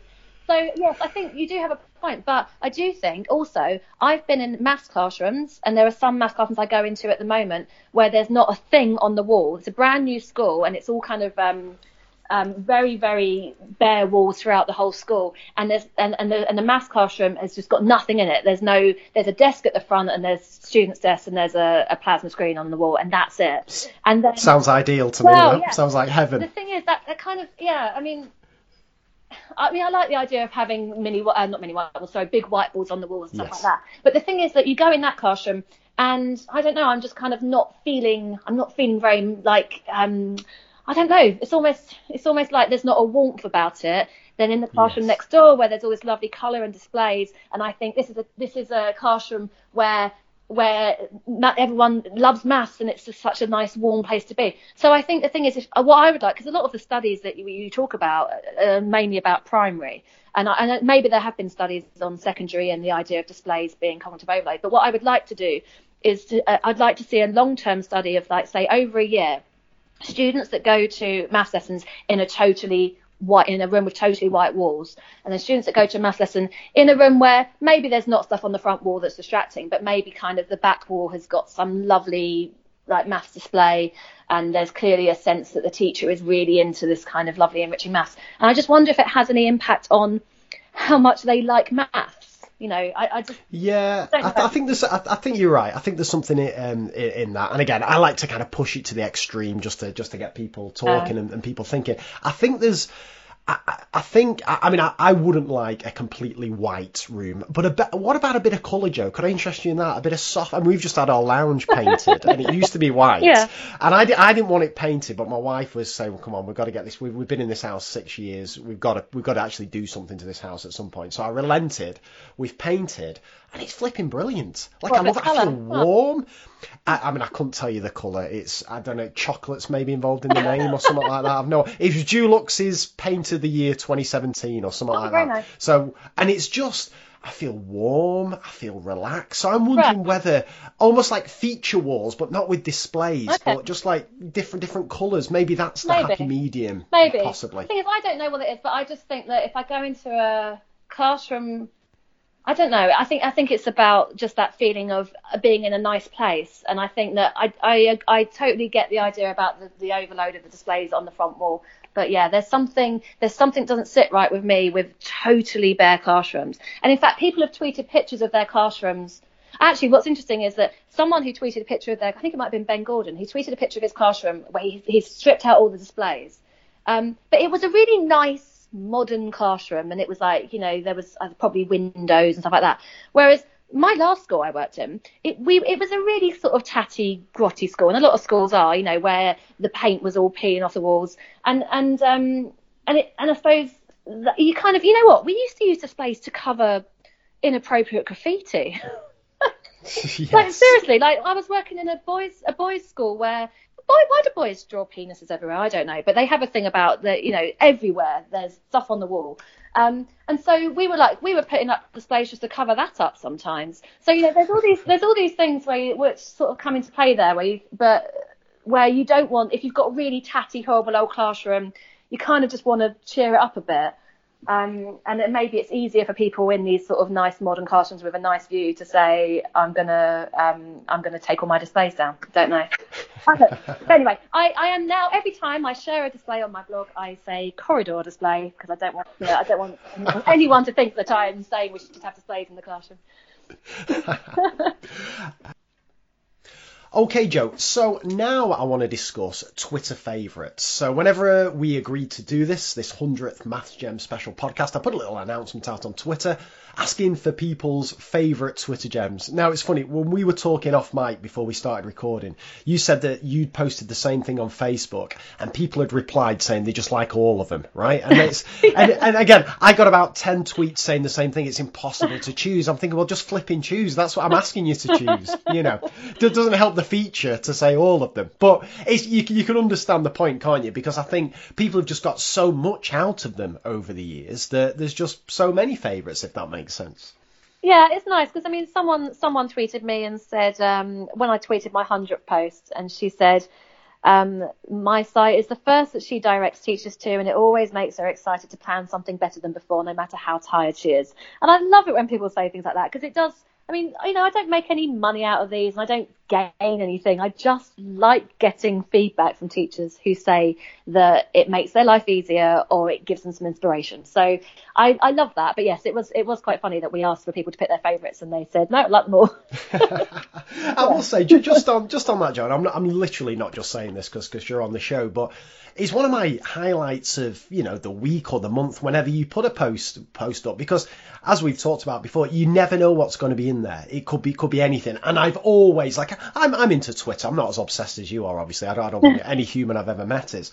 But I certainly enjoy Twitter, but I have never, there's always at least 2 of the 5 resources that I've not seen before within there. And I absolutely love it. So that's good. I mean, I follow an awful lot. You see, that's the problem. When I first joined, I tried to follow every maths teacher on Twitter to the point where I was searching for maths teachers and I got to 2,500 and I couldn't follow anyone else because that's just totally ridiculous to have that many people in your feed. So I stopped. But that then bothers me because there's an awful lot of maths teachers I don't follow. So I might miss things. And I mean, it's like, you know, the work you do with TES.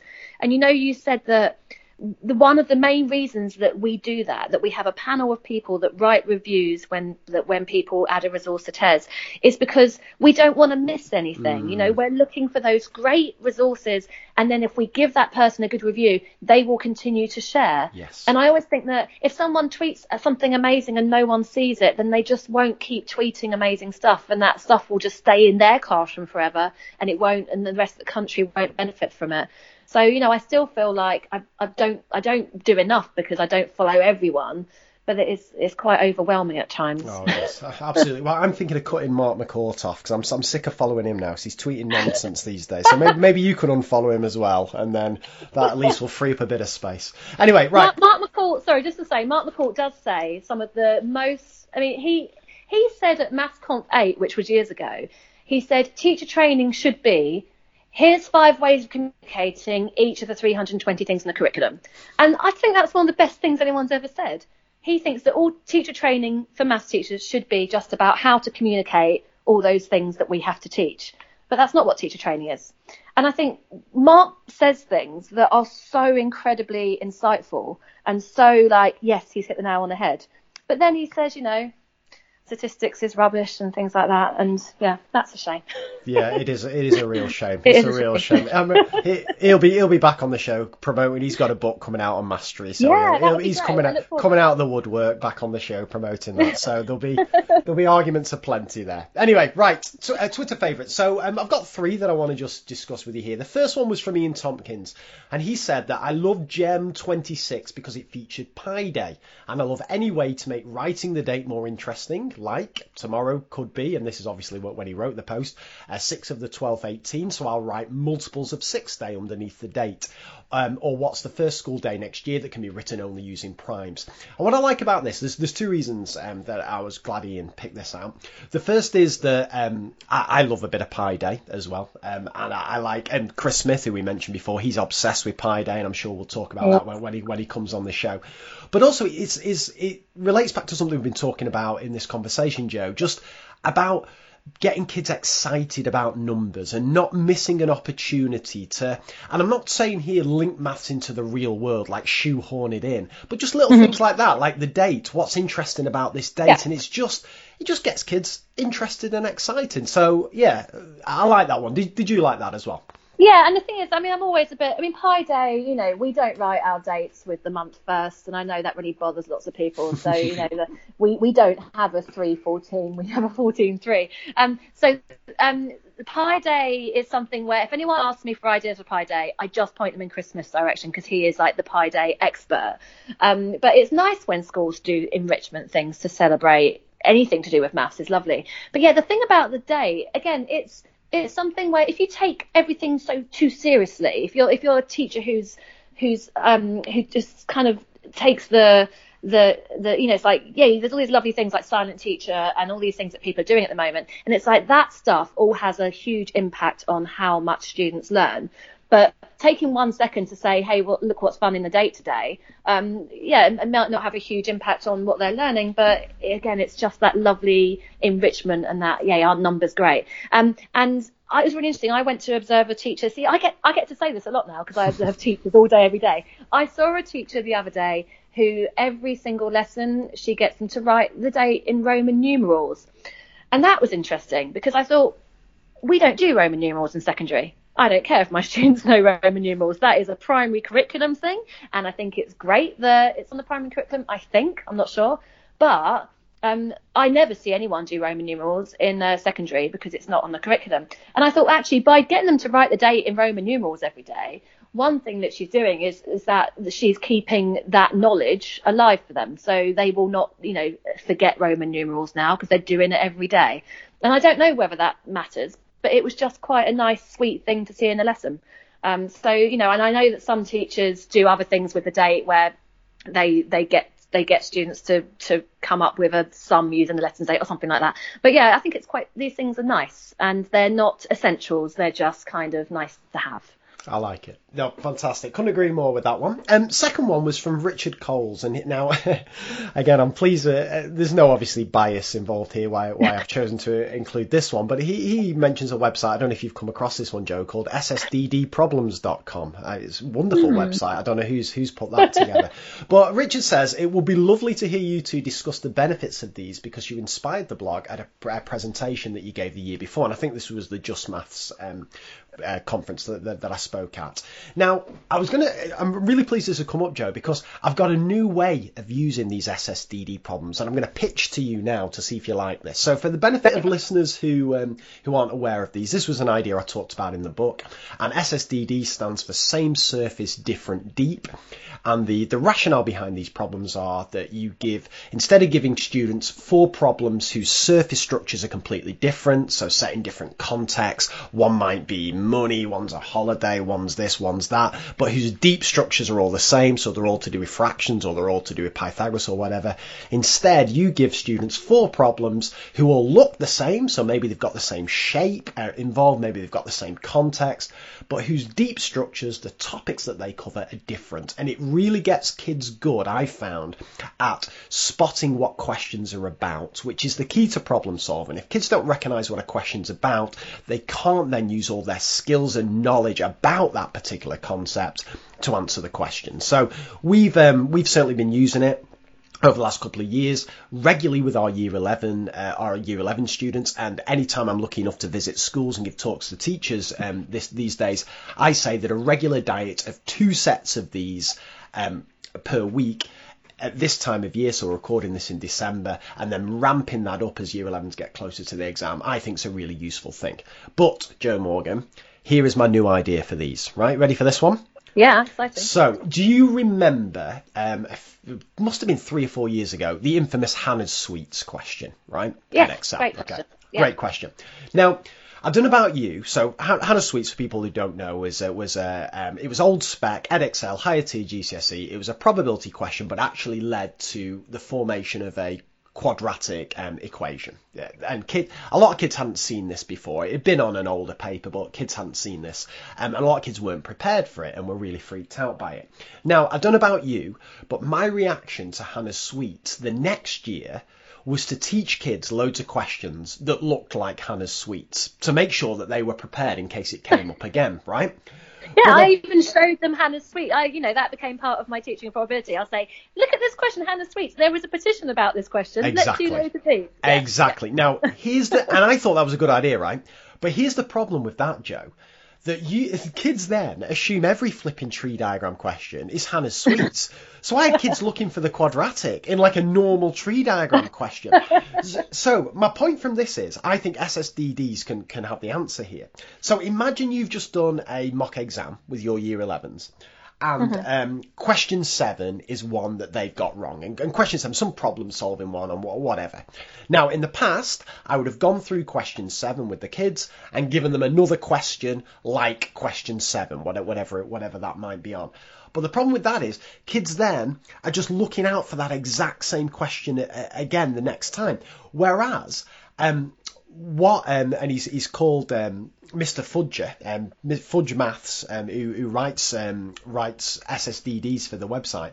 What he did with Hannah's Sweets and what I've started doing now is instead of, by all means, go through the example, go through Hannah's Sweets or go through question 7 that kids have struggled with on an exam, but then give them a set of SSDDs where one of the 4 is the Hannah's Sweets question or the question 7, but the other 3 look like it, so in the context of Hannah's Sweets, but one is a bog standard normal tree diagram question, maybe one's with replacement, one's without replacement, then you've got the Hannah's Sweets in there, then you've got another twist in there, so that kids get to experience the Hannah's Sweets thing, but at the same time they also get the benefit of the SSDD in terms of they're looking for differences, they're looking for the keywords, and they're constantly asking themselves, what is this question about, instead of just assuming it's a Hannah's Sweets one. Does that make sense? That does, and I think that it'd be almost easier to make these resources because you can take kind of any sort of challenging old exam question as your basis and then just sort of edit that question.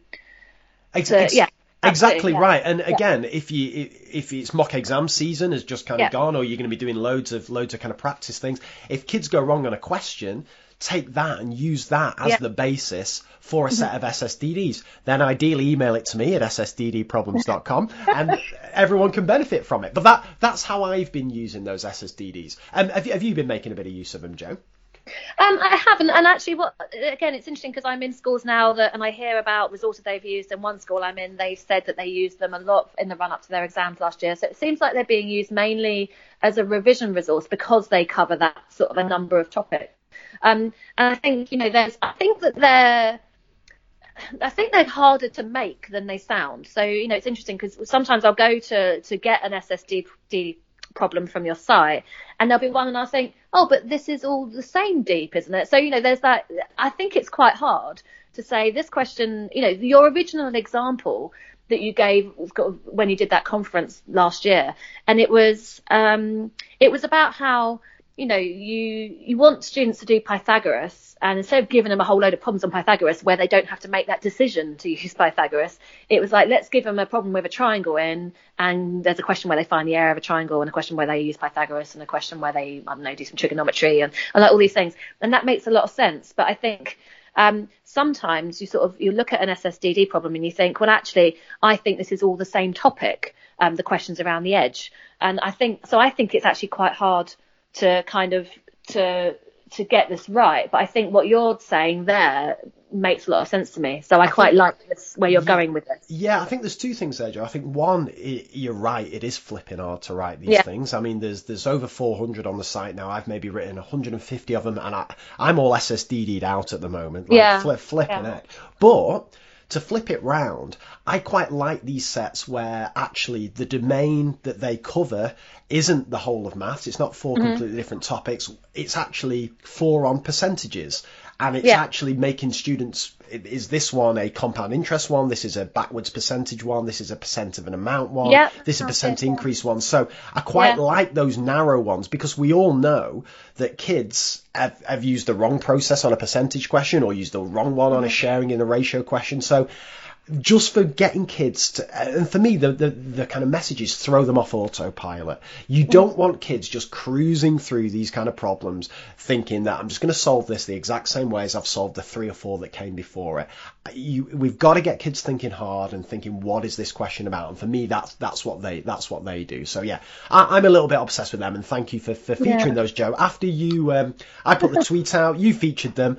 And since they've been, and it's been live like about 6 months or so now, but there's been, I think close to 500,000 unique people have visited the site. There's been questions have been shared written by people in 18 different countries and stuff. So it's there's something in that, and that was thanks to being featured in a Maths Gems post. So thank you for that. I mean, the same variationtheory.com. I mean, obviously you talked about it at a conference, and then it went crazy, didn't it? Like, everyone went on it, and you had a huge amount of interest. And there's things like that where then when I put them in my Gems post, I think, well, everyone already knows about this now. But I probably am reaching, because a slightly different audience.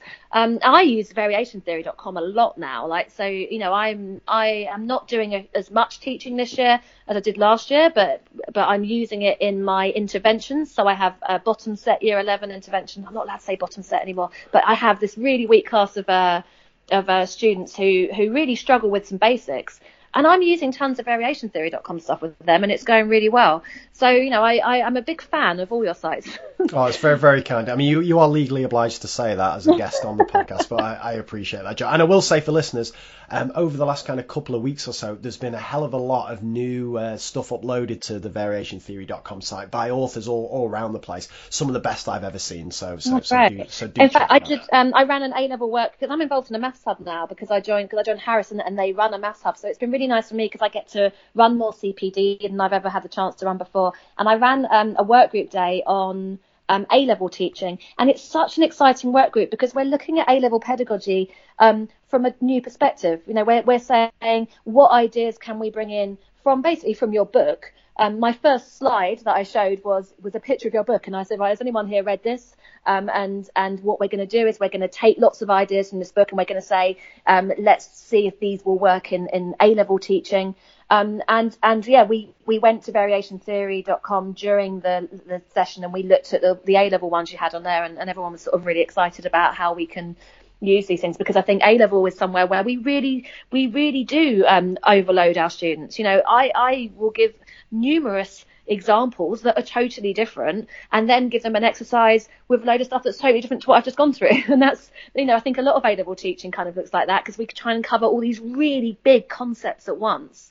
And actually the idea of the atomization of those topics, and sort of slowing down and doing the example problem pairs and that kind of thing, it works really well at A-level, and it's not something that I've read much about or that anyone's really talking about much.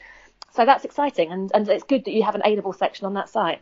Yeah, and I hope it grows. And for anybody listening who's also thinking of running a CPD session, opening with a slide of my book, I tend to think is the best way you can start one of those off. So thanks for that, Jo. And in fact, I don't know if anyone's ever suggested on the podcast, so I don't want to talk about your book too much, but let me just mention that schools that are using your book well, it seems to me, are schools where everyone in the department has a copy, and they almost sort of run a book club in a way. So they'll have, say, a monthly CPD session where they would have all read one chapter, and then they'll get together in their department meeting and they'll discuss that chapter and anything they've tried from it and that kind of thing. And I know of schools that do that, and it's like, it is their maths CPD for the year is basically a a book club of your book. And I suggest this to people when I run CPD sessions now, and everyone thinks this is a great way to bring maths CPD back into schools, because we all know that in department meetings we just don't get much time for CPD. And I do think that's a lovely idea. The kind of the book club, everyone reads a chapter at a time, is quite a nice way of doing it.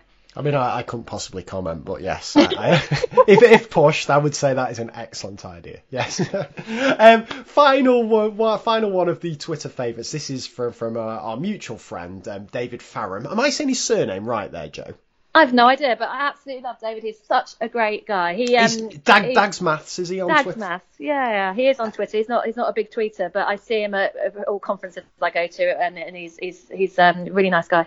And he says, I mean, this was lovely. He picked out an actual GEMS post where he found loads and loads of, he picked out 4 different GEMS posts where he found resources that really transformed him. But I particularly like his quote. He says, and he's talking about Maths GEMS, he says, "It has never failed to help me look more informed than I really am, and to prompt me to think about what I'm doing and why," which I thought was lovely. And he mentions from Maths GEMS 11, Quick Key, which is a classic way of marking, kind of collecting in results from multiple choice questions.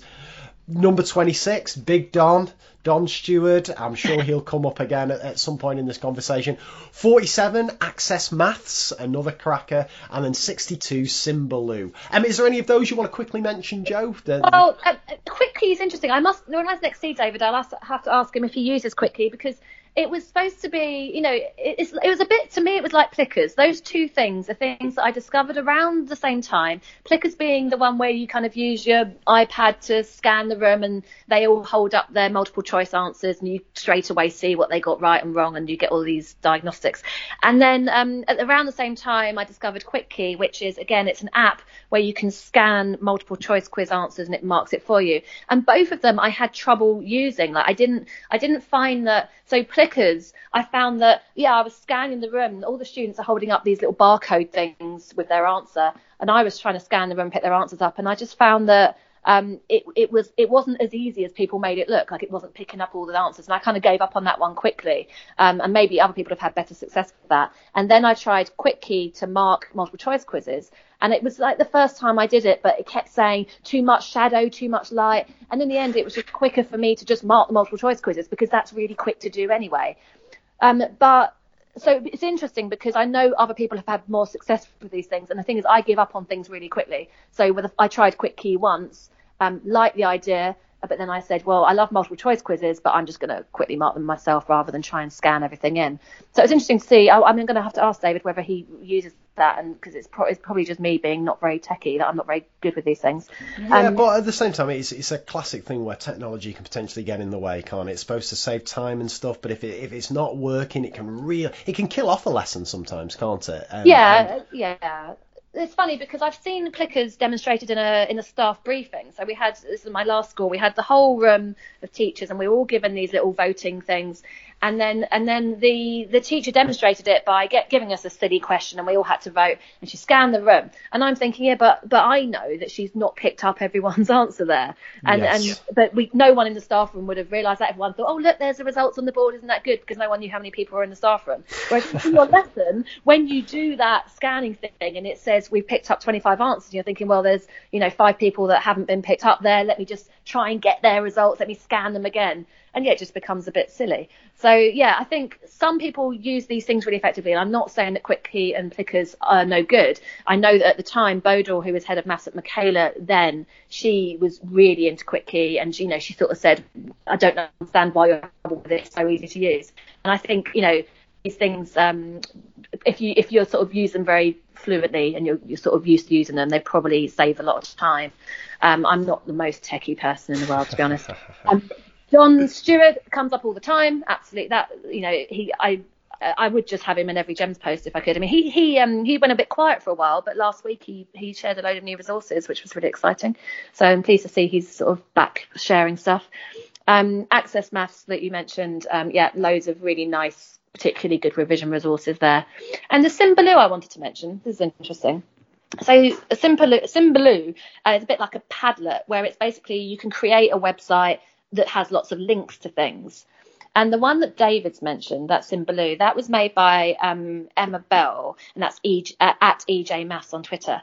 And it's been my homepage on my computer at home for a couple of years now. So basically, when I open up Chrome at home, the page that opens up is Emma's Symbaloo, and it's basically a link to loads and loads of really great maths websites. And I particularly like it that Resourceaholic is the sort of first one on there.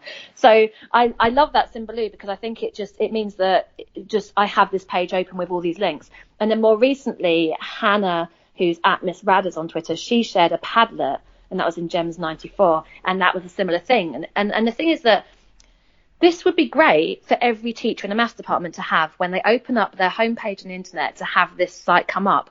Because what I find is that in a lot of schools, a lot of teachers don't know any website to get resources or to get really nice puzzles or problems for their students. And they kind of only really know TES, and that's the only place they ever go.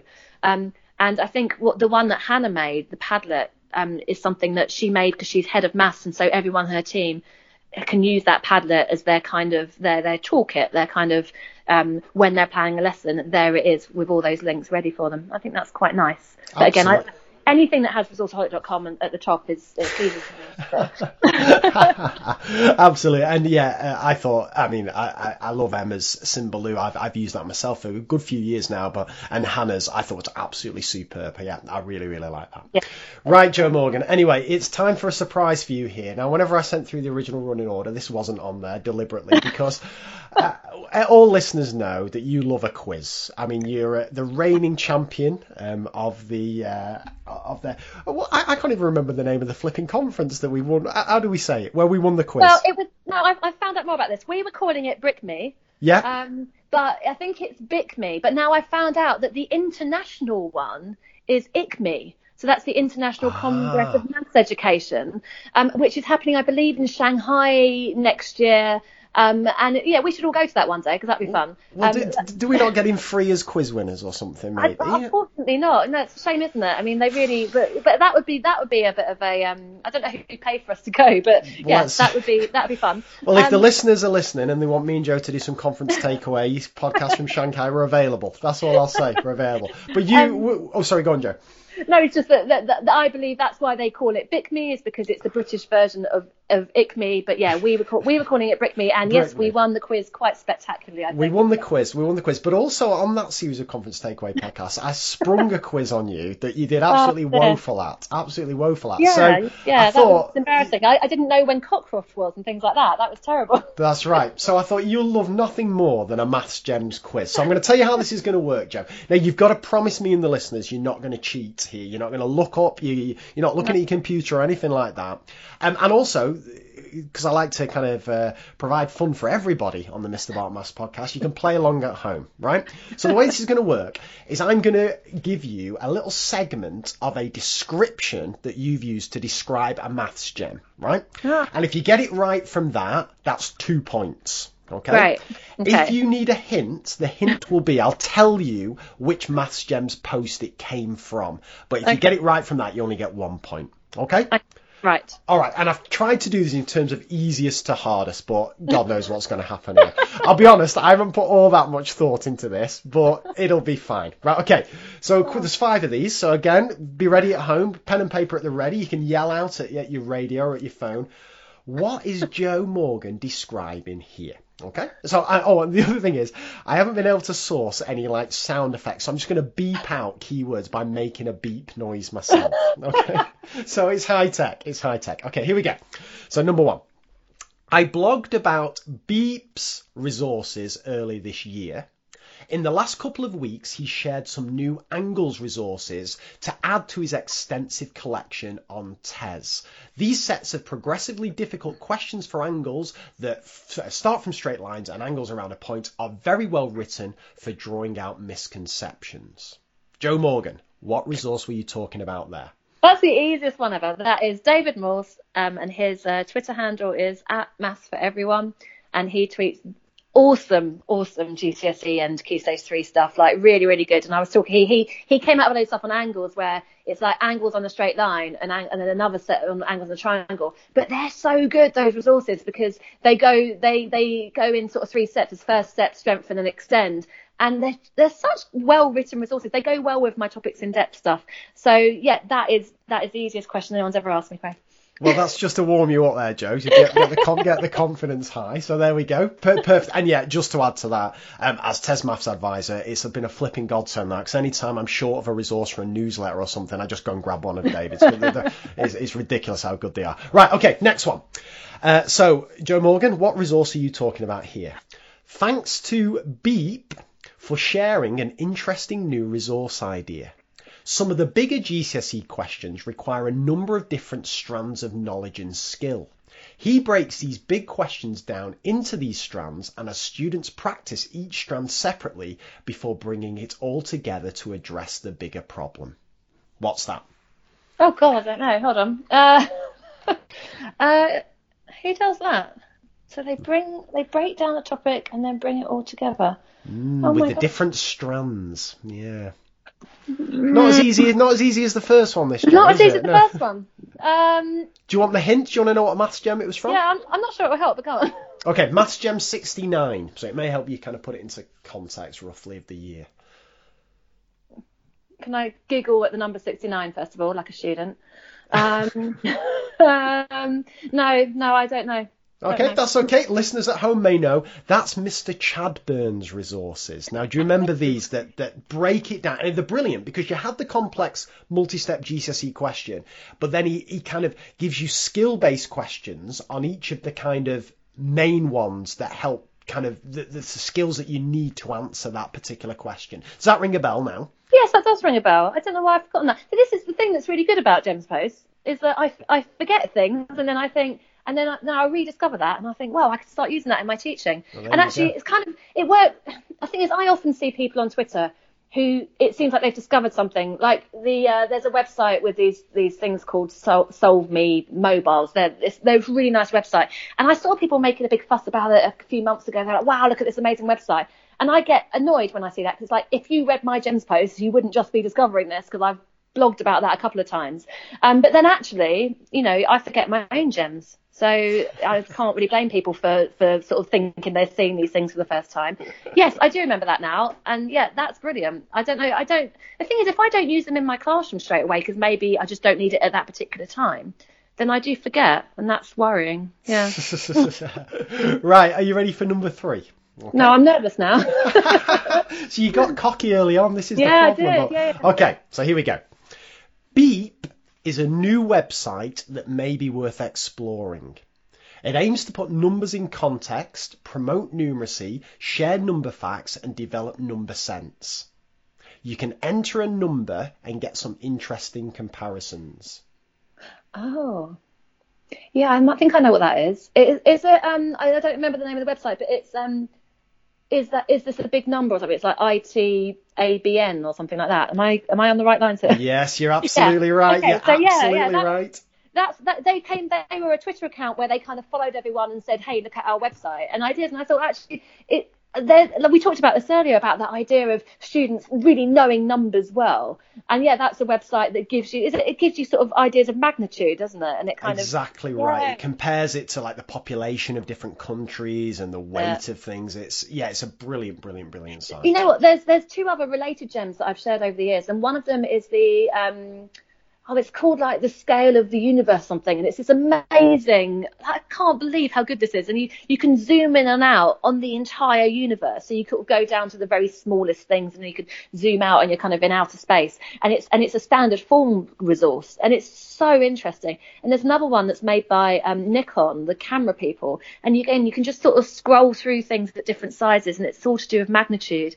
And I love that, because I think it's enrichment, really. We don't spend a huge amount of time with our students, well, I don't, on this sort of numbers and magnitude. And there's this, what's that? I don't remember what the fact is, but if you compare something like 1 million seconds to 1 billion seconds or something, do you know what I'm talking about? I don't think so, no. It's something like 1 million seconds is this long, and 1 billion seconds is like a ridiculous amount of time, and it just makes you realise how big 1 billion is, and we just have no sense of how big 1 billion is, and it's so hard to get a sense of how big it is.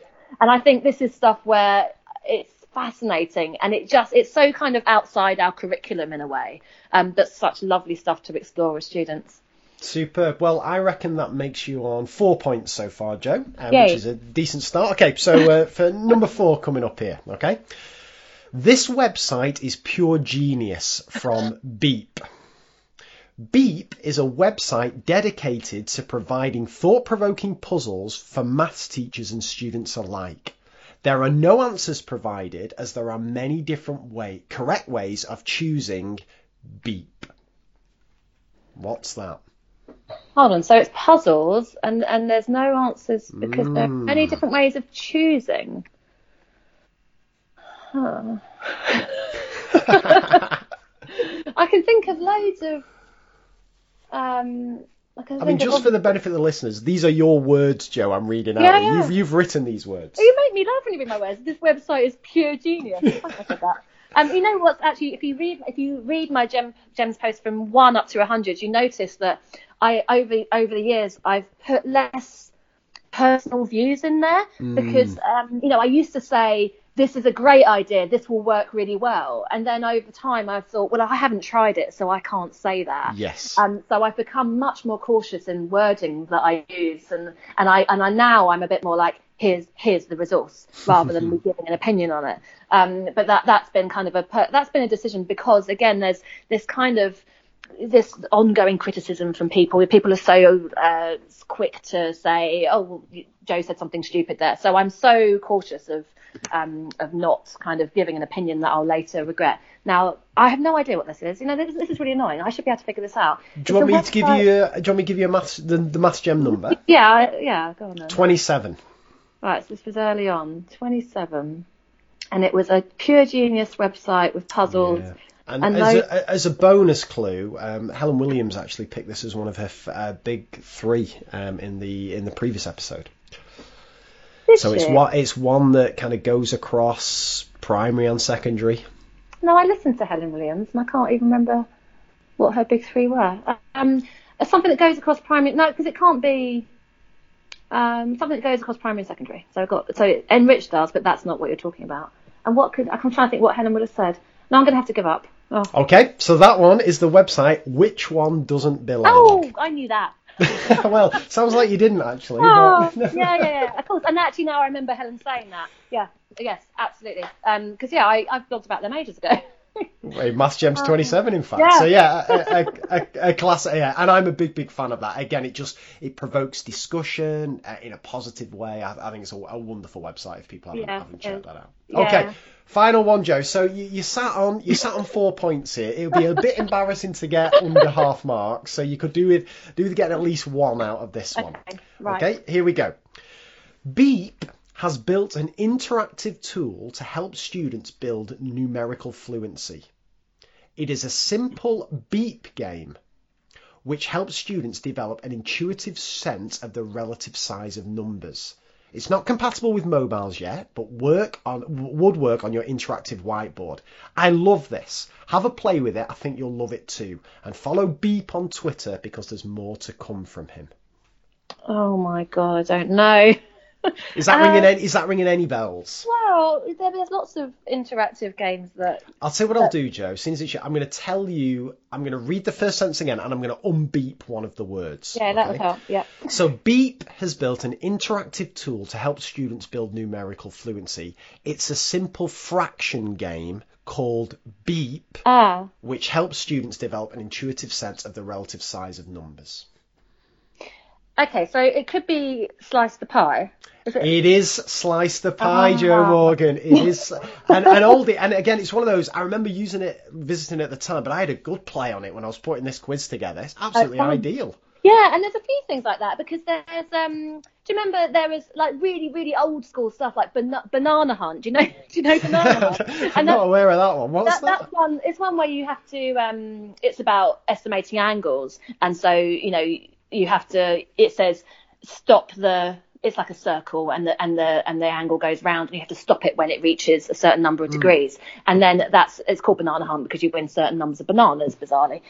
But yeah, I like those sorts of things where they're simple little interactive things. You can have them on the whiteboard, and you could, if you let your students out of their seats, because it depends on behaviour, they could come up and they could have a go, and kind of everyone gets really into it and it gets really loud. But those things that one in particular is really, I'm surprised by how much I enjoy doing it, because if it says 19/20th, so the way it works is it's a circle.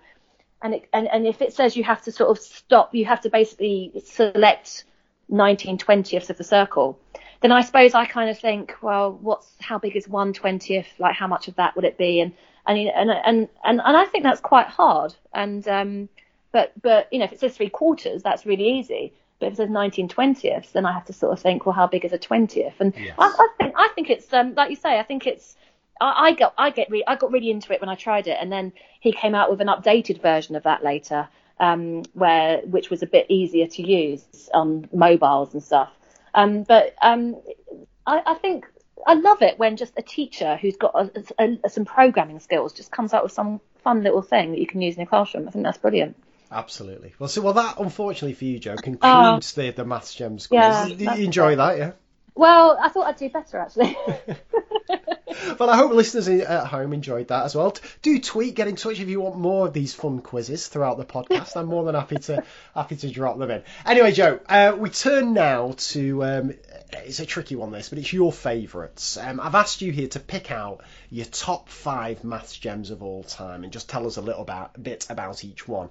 There'll be links to these, as there will to your hidden Maths Gems and stuff in the podcast show notes. Now, how have you done this, Jo? Are you going to do like a build-up, like 5 down to 1? Have you ranked them, or is it just kind of in any order? No, I've got just 5 that I love, and it was the hardest thing I've ever had to do. And you wouldn't believe it. I read all 100 posts to get these, and that's why I think I'm surprised I did so badly on the quiz, because I've just spent the last week reading all my posts, but I guess I just skimmed over them a bit. But because it's a lot to read, I had to go through 500 gems. Wow. It took over my week. My workload's terrible, like trying to get through all this. But yeah, I've really enjoyed it because I've been like reminded of things. So yeah, I've picked 5, a range. I've decided to pick 5 quite different things. And the first thing is everything from MathsPad. And I know that I should be more specific than that, but basically I have a MathsPad subscription, and they do have some free stuff on there. My website is all about free resources, and the only thing that I promote that would cost someone money is MathsPad, because I think it's the best thing you can get that is a subscription site. I absolutely love it. I love all their resources. They do have stuff for Key Stage 3, 4 and 5. And whenever they come out with something that's free, I will put it in a Gems post. And annoyingly, I can't link to all their resources in my resource libraries because you have to have a subscription. But basically, some examples are they have some interactive stuff, which I quite like using for demonstrations on the board, particularly good for teachers that don't kind of use the GeoGebra well and stuff like that. And these things are all pre-made. So MathsPad have a tool for doing transformations on the board. It's got a really great little bit of tracing paper that you can just spin round, and it's all interactive and it's really nice. They have tangent drawing practice, and I haven't seen anyone else with that. So, like when you do GCSE now and you have to find the gradient of a curve. Oh, yes. And they have to draw a tangent. So MathsPad just have this really simple little tool where there's a line there's a curve, and the student just has to come up and click on a couple of points and try and draw a tangent in the right place. And then it tells you the gradient of the line you've drawn and what the gradient would have been if you got the tangent right. Nice. In the right place. And it's just these little lovely interactive things that they come out with, which are really good teaching tools. And so things like, the angles of a polygon, the sort of classic animation where you can see the exterior angle summing to 360, where you shrink a polygon. And they have all that sort of stuff, and it's all really, really good quality. Basically everything MathsPad do, I consider to be very good quality. And like I say, some of it is free. So it's worth looking at their free stuff, and it's the one thing that I would be like, please subscribe to it, because when I teach, say, Key Stage 3, it's pretty much all I use for resources. And it's pretty cheap as well, right? Yeah. Oh yeah, it's like for a school, I can't remember what it is. It's like 70 quid a year or something. I don't know, something pretty cheap. Yeah. But and then they do individual subscriptions as well. But I just they're really smart, the people that write MathsPad, and I've met them both at conferences. It's worth following them on Twitter. And anything that they share, I tend to put in my Gems post just because I always think it's good, and it's not because I'm trying to make them money. I just think that everything they share is really, really good. So superb. Good choice. All right, that's number 1 then, and this is in no particular order. What are you going for number 2, your second choice? We've already mentioned David Morse, but he is my basically. I think I actually discovered Maths for Everyone resources when I was doing reviews for the TES panel. And, the way that works is that you send me the sort of 40 resources you want me to review. And I was lucky that I must have had a Maths for Everyone on there one month. And I thought, wow, this is like a amazing resource because it's just so usable by teachers. It's exactly what teachers need for teaching certain topics. The layout is great. The quality is great. And then he joined Twitter. And so I now see his new resources when he shares them on there. But so I tweeted about them. I blogged about them back in Gems 82. And since then, it's just the collection's getting bigger and bigger. And I'm now using these at GCSE more than anything else. He has these resources which are packs of exam questions, but they are not past exam questions. He's written the questions himself. And they're just very nicely formatted and very high quality. So lately I've been running, at one school I'm at, I run an intervention for a top set year 11.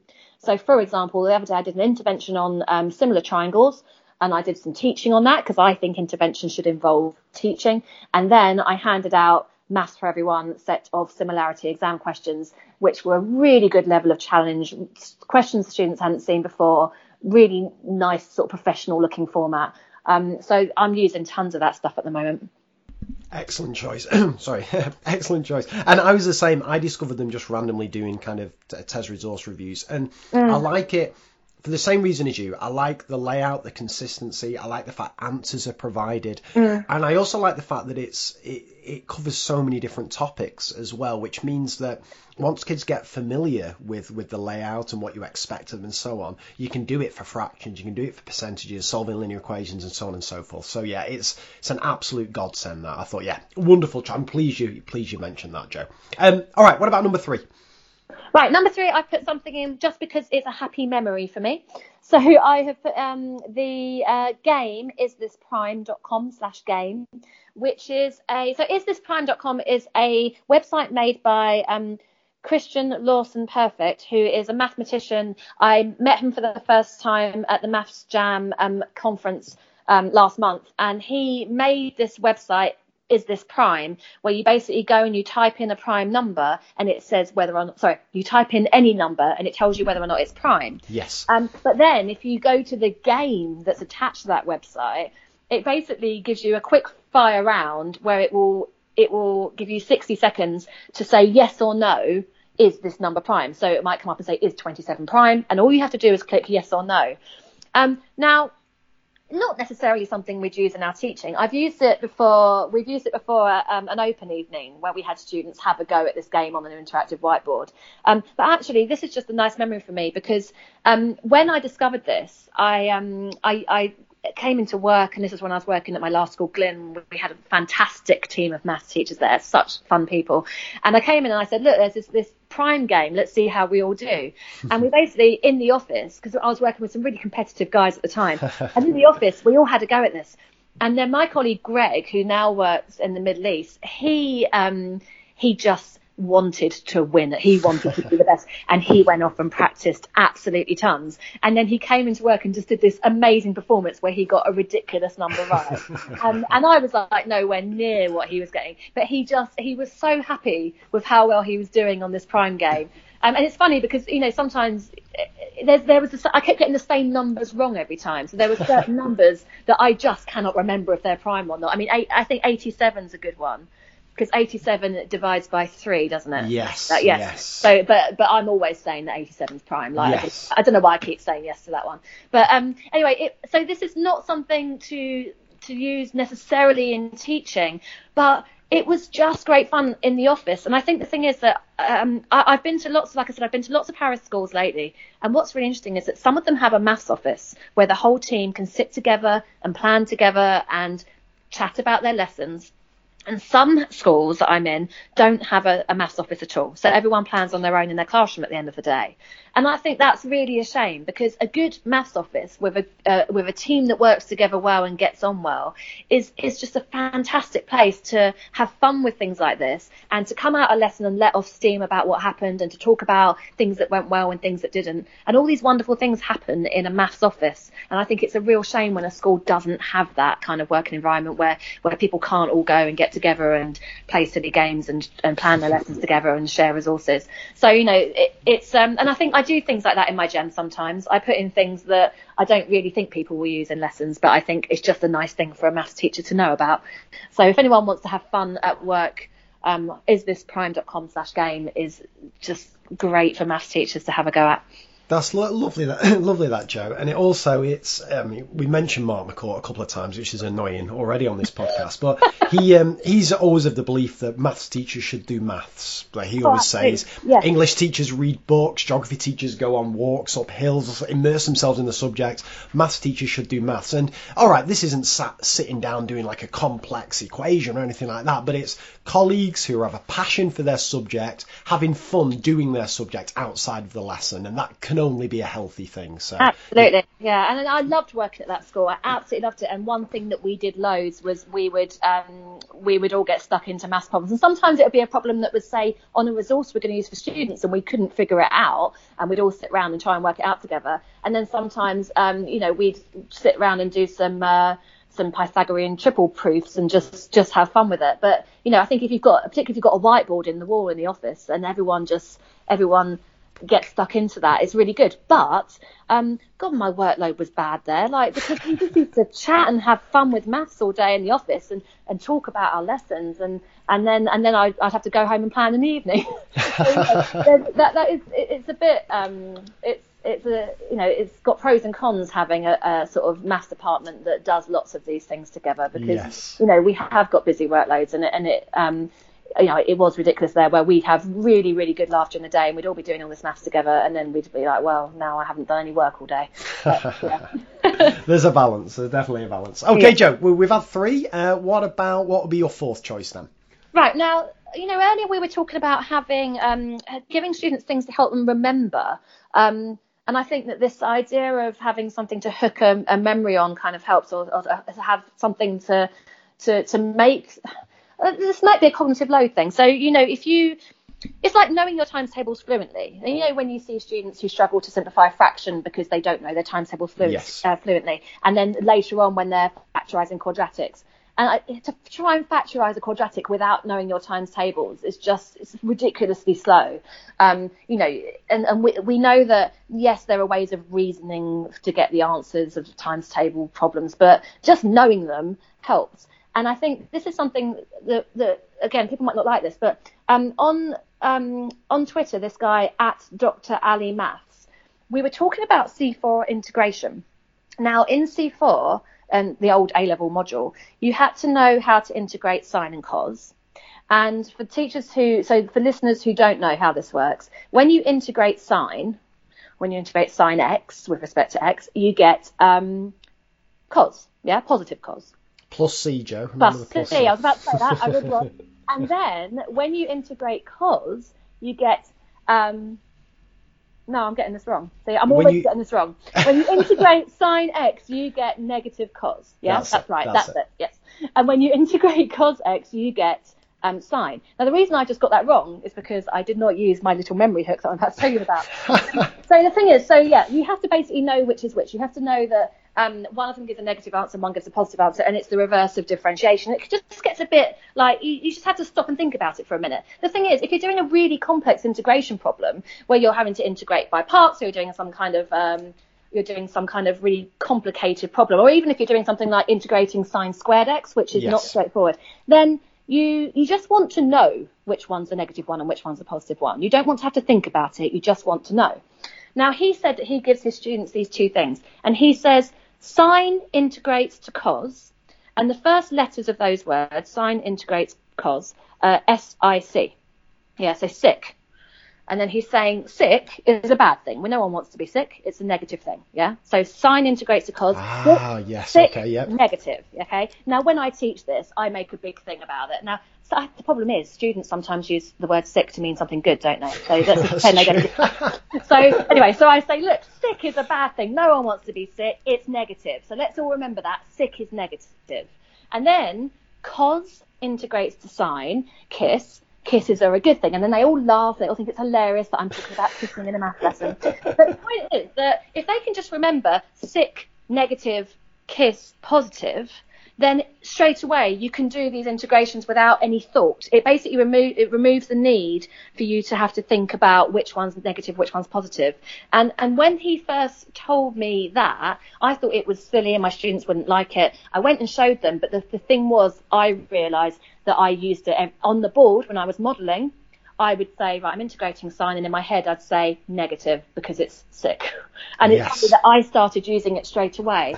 And I think that if, as a teacher, you're using something when you're doing maths, then your students should be allowed to use it too, or they will find it useful too. And you know, we use these things when we do maths that some people say are shortcuts, and I would say no, they're part of doing maths efficiently, and there's no harm in letting our students know about them too. So I think that, you know, from then on, I always think sick, negative, kiss, positive, and I know that when I integrate cos, I will get a positive answer. That's lovely. I like that.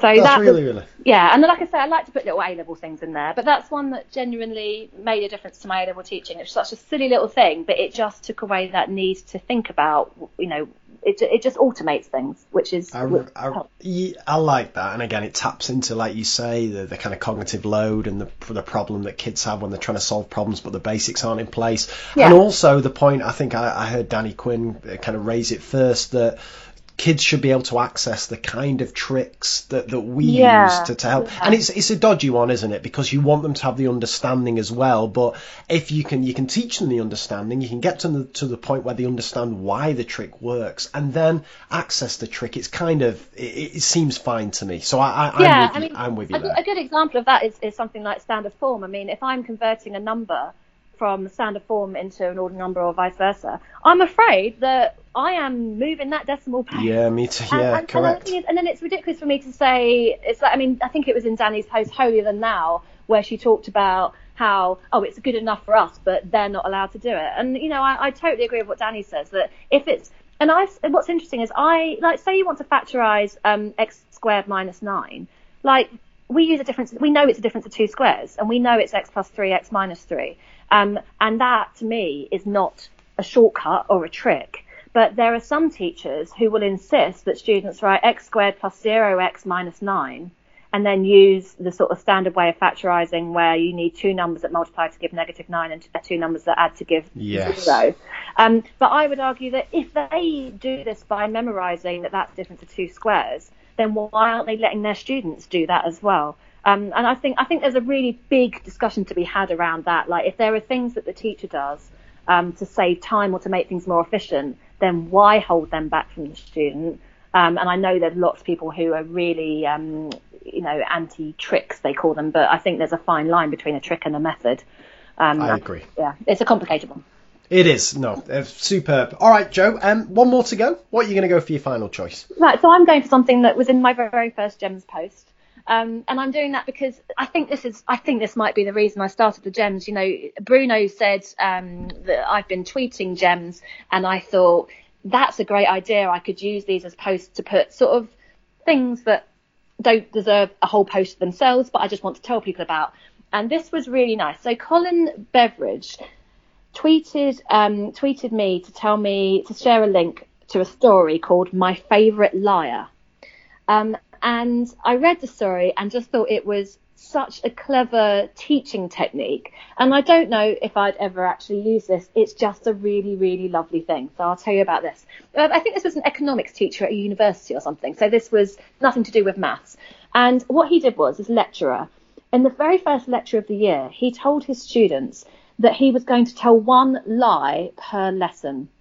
So every single lecture, he would say one thing that just was not true. And he wanted them to figure out what it was. So at the beginning of the year, in his early lectures, he would say something that was so obviously not true that straight away all their hands would shoot up and they would say, "Sir, that was the lie. That's the thing that your one lie of the lesson." And then he would say, "Well done, you got me. Let's move on." And that's easy to do. You could say something in the middle of a lesson that's just nonsense, and they're paying attention, so they notice it. So he said it was a brilliant technique to focus their attention. So it was an open invite for the students to challenge him, and it was getting them to constantly kind of think about what he was saying and think, is that the true or not? And so anyway, as the year progressed, the lie got harder to spot to the point where the students would get to the end of the lecture and maybe hadn't spotted it, and would then go off and look things up and talk about it. So they'd leave the lecture and they'd all be in deep conversation. What was the lie? What was the thing he said that wasn't right? And then they might go off and read up on it. So it's like this amazing teaching technique where they're really paying attention and they're desperate to spot this thing he says that isn't quite true, and that isn't true. And he makes it so subtle that they're having to go off and talk about it, and it's really engaging. And I think, if I remember rightly, the story ends where he does a lecture where everything he says was correct. And then it turns out that the very first lecture of the year, where he'd said every lecture will have a lie, that was a lie, not every lecture. Oh, and there's the payoff. Yes. I like it. And have you used this, Jo? Have you tried this? No, I haven't. And the thing is that I remember when I wrote about it, I then said that there was a teacher who said he was going to use it, and I never checked back to see whether he did use it. And I don't even know if this is something that would work at all. I mean, you could use it in a maths lesson, because you could say things in the middle of a lesson on multiplication. You could say multiplication always makes things bigger, and then you sort of hope that someone is going to challenge that. And I think it's actually something that could work, although I don't know if I'd be happy saying things that aren't true in the middle of a maths lesson. I don't know. But I just think that, again, it's something where this is maybe something that no one's ever going to do in a maths lesson. It's just a really nice story about a teaching technique. And it's just something that I always sort of read that story and think, what a nice story. And it's told from the point of view of one of his students who remembers him as like the best lecturer he ever had. So I just like it. And I sort of think people that didn't read my gems right from the start won't have heard that and read that. And I really recommend reading the whole story from the beginning. The link's in my first gems post, just because it's just a great example of how in classrooms and lecture theatres and all these things all over the country, people are trying really interesting things, and teachers sometimes don't share those things widely. And it's a shame, because people have really original ideas of how to get their students to learn. And, you know, it's good to share those things.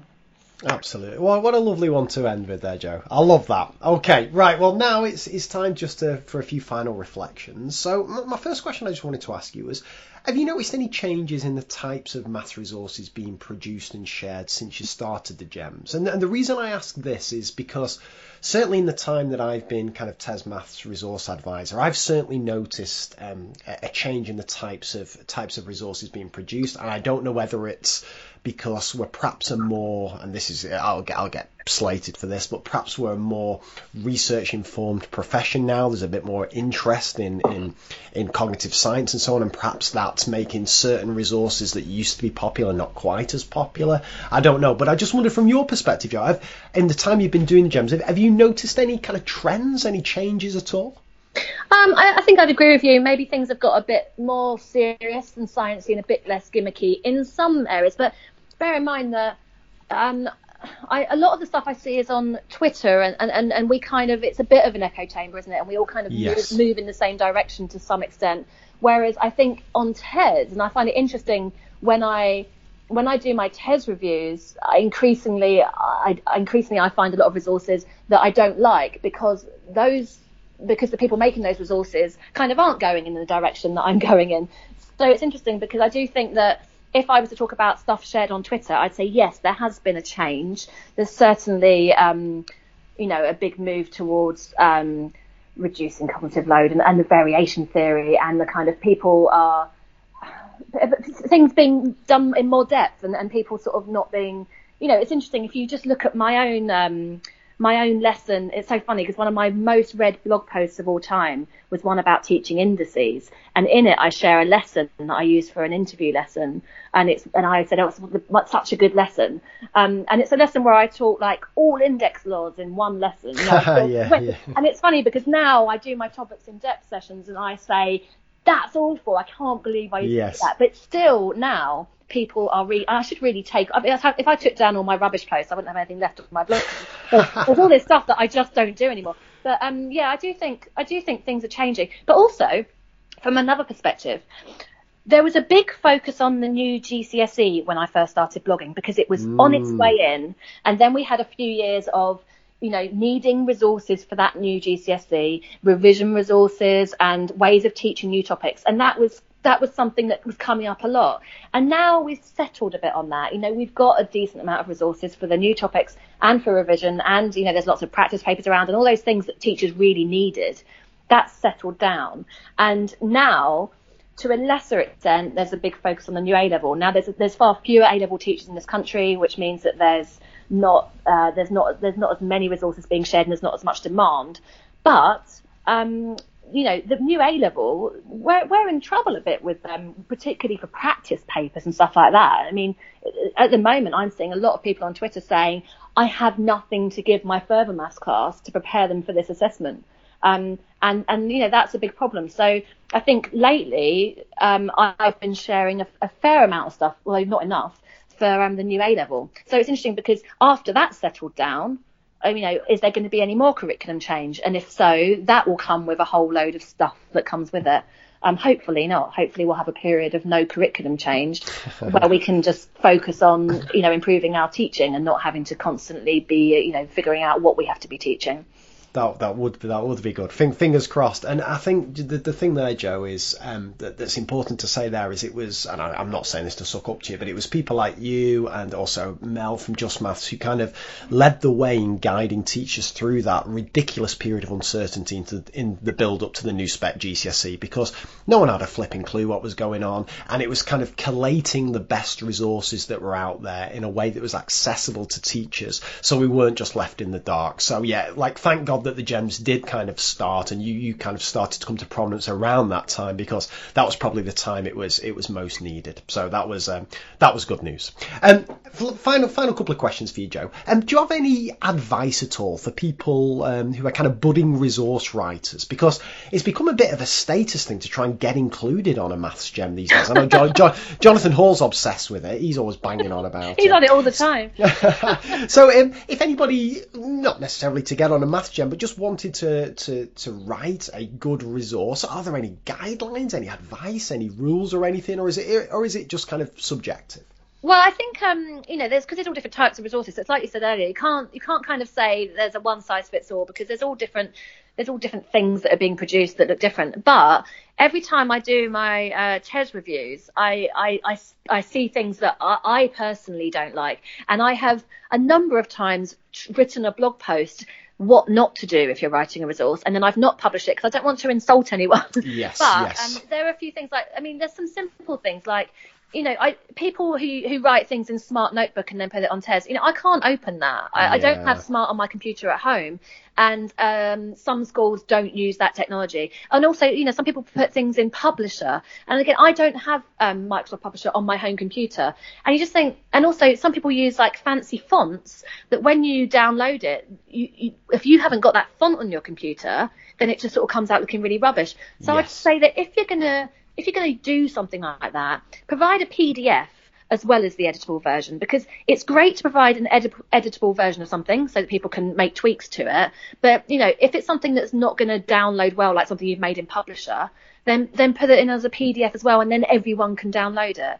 So that's a really simple thing to do. Whenever I put a resource on TES, I'm not a big resource maker, but I put a few things on there, and I'll always do the editable one like in Word or PowerPoint, and then just in case the font comes out messed up on someone's computer and they think I can't make a resource, I put the PDF on there as well. Good advice. So, and then I've got a little list. I've got about 6 things here, I'm afraid. So cluttered slides is something that has annoyed me for a long time, because I've always had white backgrounds to my slides. Now, first of all, there are people that don't use PowerPoint. I use PowerPoint because I drop a diagram into my PowerPoint that there's no way I'm drawing on the whiteboard because it would take forever. And it just makes sense to me to have, whether it's PowerPoint or whatever, it makes sense to me to prepare some kind of slides in advance that will just, make that pace work. I remember when I was at school when the teacher used to get his meter ruler out and draw a diagram in chalk on the blackboard, and it would take forever. And we don't have to do that anymore because we can press a button and up on the board we've got the circle theorem or whatever, and we can just annotate directly onto it. So I'm totally on board with slides, but I don't want all this clutter and the color and you get like all the keywords and the logo and the date and like all these things on the slide. It's like they just need to be stripped away, and that let's just have sort of simpler slides. And I think I'm starting to see that more.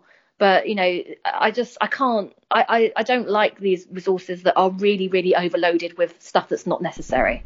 Yes. Because the problem is people download them and then they remove those things, and it's just hundreds of teachers having this little bit of workload of having to remove, say, a school logo. It's like, if you're going to share something on TES, just take the school logo off first, and then no one else has to do that. I'm not going to use a resource in my classroom that's got another school's logo on it. And it's all right if it says at the bottom maths for everyone, that's fine. But I don't want I'm all up for giving credit to people that have made things, but I don't want to use a resource in my lesson that says it's from St Bede's or something. I just don't want to. So and that just takes a second to do. So it's just about sort of thinking about a resource before to make it shareable. It'd be nice to remove all that stuff. I remember, the TENTICS worksheets, been around forever. And when I worked in my first job at the grammar school, we pretty much just used textbooks and TENTICS, and that was kind of all the resources we used. And the TENTICS worksheets always had sort of stupid little pictures on, and I thought my students will find them patronising. So what I used to, this is ridiculous, I used to Tipp-Ex them out and then photocopy the worksheet without the stupid little picture on. So there was me as an NQT Tipp-Exing out these pictures because I thought that picture's ridiculous and it's patronising. I don't want it on my worksheet. And that was stupid of me. I don't know what I was doing there, but I just think if we can minimise unnecessary things, I think that's great. And I can see why they put little pictures on because they think it's engaging, but I know I'm not a fan. Other things, no resource should need colour. No, we can't print in colour, so a resource shouldn't need colour. No one has got the budget to print in colour. Things should be, it's great if you're sharing things that don't need lots of instructions. It's great if you provide answers. All these little things that just make teachers' lives easier. Like, these are the things that make a resource good. Instantly able to use with answers provided, easy to print, that kind of thing. These are the sorts of things I like. But I would say, there's lots of wonderful resources out there, and perhaps I'm, there are things I don't like personally, but that's just me. But generally, the majority of things that are shared are just brilliant, and I'm so grateful to people that share things, because I think it's really sad when someone makes a really good resource and then it never gets into any other classroom in the world. So I'm massively appreciative of anyone that puts stuff on TES or shares stuff on Twitter. It's so important. As a profession, we just have to do it. If we don't do it, it's ridiculous. It's just a terrible thing for the profession if we don't collaborate. And again, it's I think sometimes as teachers we can fail to appreciate just how special our profession is, because you don't get this anywhere else. You don't get lawyers sharing resources for free, or even like doctors sharing resources for free. Like, it's just the norm in teaching, and it's too easy to take that for granted. So but I think that's, at the same time, I think that's very true, Jo.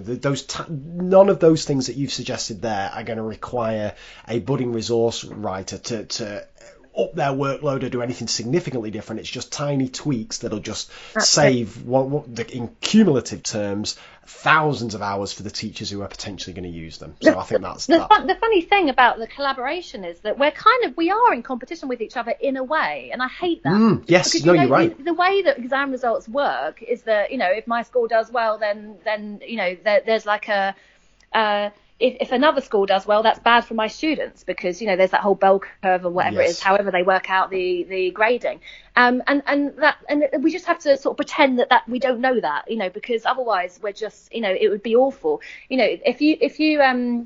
if every school said, well, I'm in competition on results with all the other schools, so I'm never going to talk to those schools and I'm not going to collaborate. I suppose that is probably, in a way, a sensible thing to do because they are in competition, but it would just be like the worst profession. It would just be just horrible because we want to help every student, don't we? But it's just so frustrating that we can make the whole country better at maths. We can make every student in this country better at maths, and still the same amount would fail at GCSE. And that really sucks. Like, that is just a horrible place to be. You're right, and I think just going back to that kind of collaboration and stuff, that what I've started saying to people now, particularly in terms of the SSDD and the variation, and diagnostic questions, my kind of collaborative websites, is I say, look, I do not expect you, the first time you've seen this, to go and write 10 diagnostic questions or send me a variation theory, a sequence of questions. But if you use this website over the course of the next 3 months, and maybe you've used 10 resources and they've gone down well in your classroom, and you get used to how it works and so on, and you have an idea, perhaps that's the time then to kind of give a little bit back. Yeah. Because there is the danger, isn't there? And again, people won't like me saying this, but I forget the actual percentage on TES, but it's something along the lines of, I'll be a little bit out here, but I think it's something like 0.1% of TES users share resources, and the rest just kind of take, which is, again, it's kind of understandable, but there's two reasons why that's potentially not a good thing. One is like a kind of community thing, that it's bad if just a few people are creating and everyone else is taking, but also there's, and you'll know this yourself, Joe, as a resource writer yourself, that you learn so much by writing resources, like trying to structure them, trying to put them together in a way that will make sense for your kids, but also make sense for other teachers who use them. There's something really, really powerful, pedagogically powerful about writing a resource and sharing it with a colleague, and then the colleague gives you feedback and you tweak it and you try it with your kids and you tweak it. It's a really important part of being a teacher, I think, this putting together things. And people say, there's no point reinventing the wheel, but to a certain extent, you've got to try yourself to put things together, because you just learn so much for the process. I don't know if you'd agree with that at all. Yeah, I mean, there's a big workload issue, isn't there? And I would never want teachers to feel that they're letting the profession down by not spending ages making resources. Oh, of course. We certainly don't have time for that. But you're right that there is something. When I was talking about that A-level work group that I was involved in the other day, and the kind of gap task we set that they have to go off and have a go at, was simply to think about whether they could come up with a set of example problem pairs for teaching particular topics. So say they're teaching implicit differentiation, can they think of some really sensible questions to ask that would be a sensible order to ask those questions in. But then the point is that if they're going to go and do that and they're going to try them with their students, then we'll come back and discuss whether they went well and whether that was a sensible order. And then, if they were, then let's share them and let's make sure that other teachers can use them and not have to reinvent the wheel. So I think, there's a kind of, you're right. You can learn a lot from trying to think of a good way of teaching something and coming up with a set of questions, and then talking to other teachers about how it went and then refining it. But then eventually, do share it so someone else doesn't have to do all that work again. And it's good for everyone's development to sort of have a play around with things themselves. And I know that you talk a lot on the podcast lately about scripted lessons, but yes, you learn a lot from creating your own lesson. In a way, which is one of the sort of arguments against scripted lessons. Deciding how best to communicate things is insightful, and trying it and then thinking, well, that didn't go very well, I'm going to try it a different way with another class. Like, that's how we develop our subject knowledge, and that's how we develop our pedagogy. There's a lot to be said for that. Yeah, absolutely. Final question for you, Joe, here, before I just ask you what's kind of coming up for you in the future. And this is kind of aside from Maths Gems. Obviously, like we've spoken a lot over the last few years, first on the podcast and also in terms of conference takeaways. But I don't think I've ever asked you this question, and it's one of my favourites that I've started asking guests recently. And that's, have you changed your mind about anything important since either our last podcast interview or when we spoke previously? Have you changed your mind about anything important, Joe? Well, let's see. I think since my sort of the podcast I did a couple of years ago, like I said earlier, I kind of focused on some. I'm trying to sort of figure out. I can't do everything in maths education. You know, I really want to be involved in the kind of maths education community. In that, I kind of want to be an expert on all sorts of things, but you know, you can't be an expert on everything. So I'm kind of trying to narrow down the areas of interest or things that I do. So this project that I'm working on, this Topics in Depth project, which is very, very slow progress, but it's basically about me saying, let's take a topic and actually spend some time properly thinking about how to teach that topic in a lot of depth and go into real detail on it and really understand that topic inside out. So it's kind of subject knowledge stuff, but also how to teach things. And I think that's the work I've done on that has totally changed my approach to teaching everything, even the things that I haven't yet sort of done that research on. So last week I did these lessons on angles and parallel lines with year 11, and they were nothing like I used to teach that. They were just totally different lessons to how I would have taught them just 2 years ago. So I guess I think I am influenced by a lot of stuff that I see and I read and when I listen to your podcasts. And you know, I use lots of examples, non-examples, which is something I never used to do. I thought about kind of breaking the concepts down and dealing with one thing at a time. I used lots of narrative. I had a lot of confidence in everything I said, in the vocabulary I used and the language I used. I used a lot of dynamic sort of gifts to sort of demonstrate things. And all of it, all together, was absolutely nothing like how I have ever taught this topic before. And it just felt really good. Like I'm using all the stuff that I've sort of thought developed over the years. And I guess my teaching is changing. And it's just, I guess, a really slow process though. So it's changing very slowly. You know, it's been last year I was head of maths and I had zero time to plan my lessons. Like it was awful. I had it was a great opportunity, head of maths, and I learned a lot from it. But in that year, I basically didn't plan a lesson. I just used previous year's lessons. I literally just delivered exactly the PowerPoint I used the year before with the exact same resource. So my teaching didn't develop at all during that time. But this year, when I'm actually not doing a huge amount of teaching and I get more time to plan the lessons I do deliver, my lessons are looking totally different to how they've looked before. And that's just, again, based on, I guess, everything that I have put a lot of thought into over recent years. I mean, a good example was multiple choice quizzing, where, you know, I never thought of doing it at all. And then in February 2015, I wrote in a GEMS post that I'd done it for the first time. And now that's totally ingrained in my practice. But, you know, it's, you know, I try things and I reflect on them and then I change them and I try them again and eventually they become something that to me is like essential in my teaching. But, fantastic. Yeah. So Superb. I have changed, yes, and I wouldn't say I can't think of anything specific I've changed my mind on in that I strongly believed something and I don't believe it anymore, but I certainly have changed my practice quite a lot.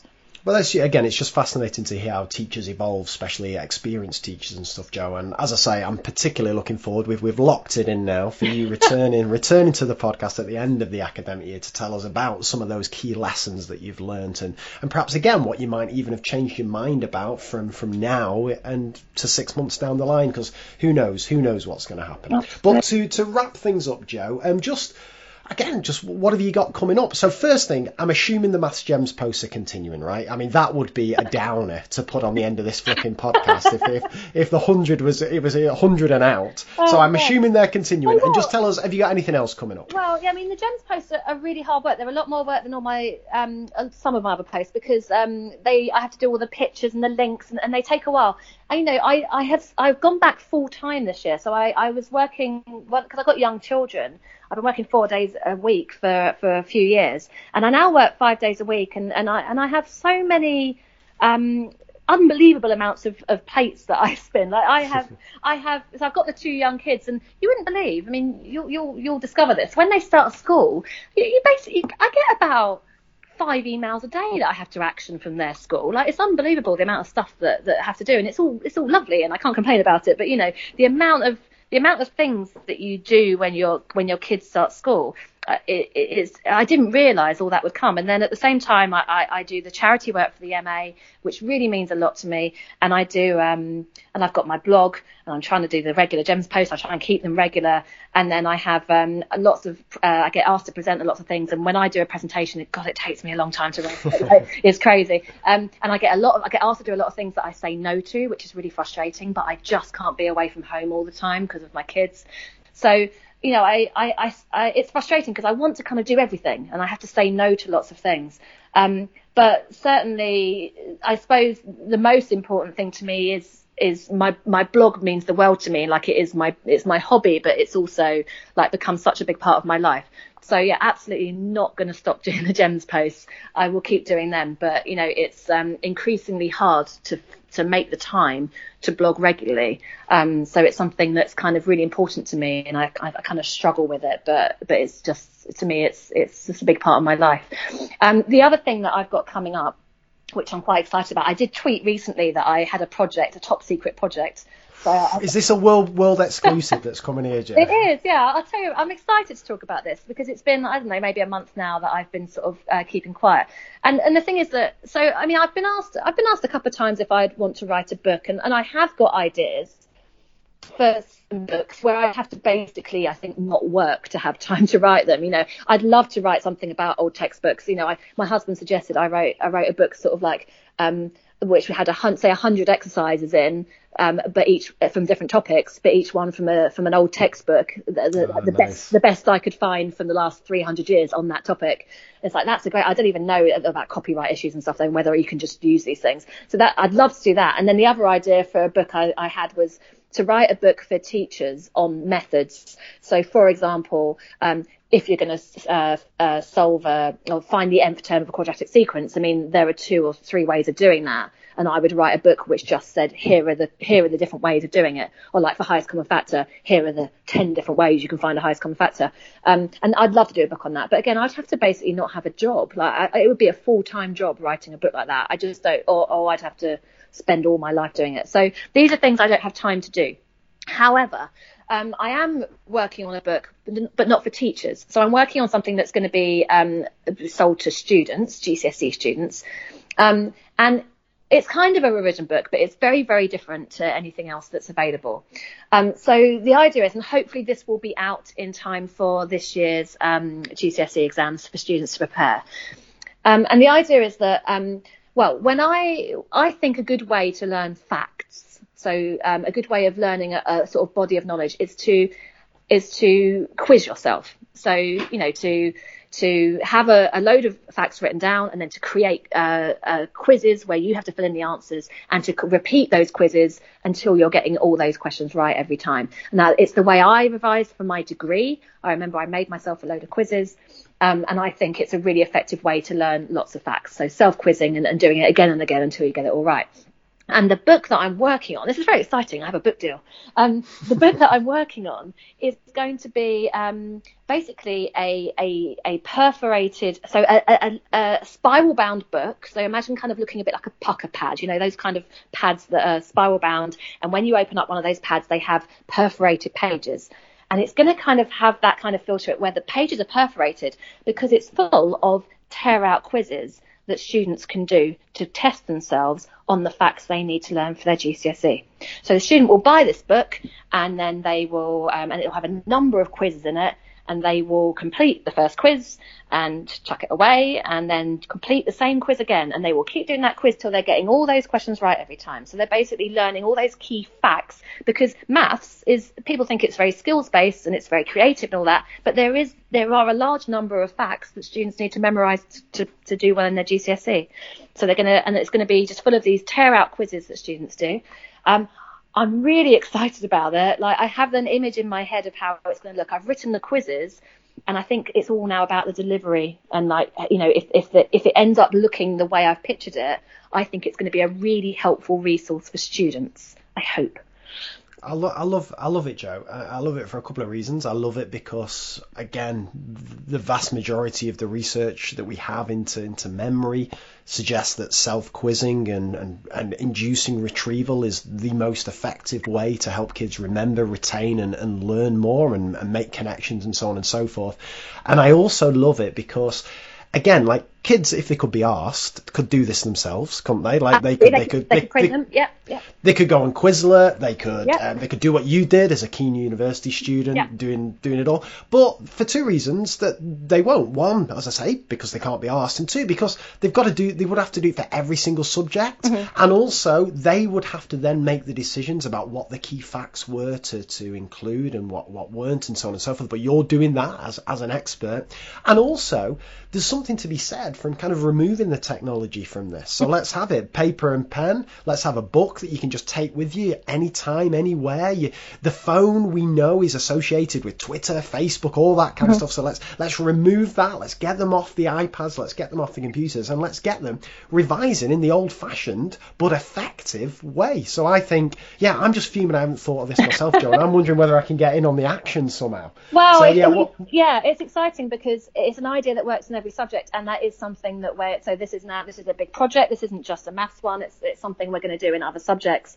It's going to work A level, and it's going to work Key Stage 2 possibly. So that this is like something that is hopefully going to end up being something a big thing in my life, like a big project where we end up having these self-quizzing books for kind of every subject initially for GCSE. And I don't know, I have a feeling that it's something that's going to be, it's definitely something I would tell my own students to go out and buy. I'd say, if you want to, and the thing is, they have to understand this is not the only way to prepare for their maths GCSE. I mean, that goes without saying. They can't just learn the facts and then do well, and we know that. But I would say to them, look, there are these things, these formulae and facts. There's all this stuff that you need to know before you can apply it, and go out and buy this book. And you're not obviously going to complete 10 quizzes exactly the same on the same day. You need to space them out, and it's a way that students can prepare for their exam alongside other ways of preparing for their exam.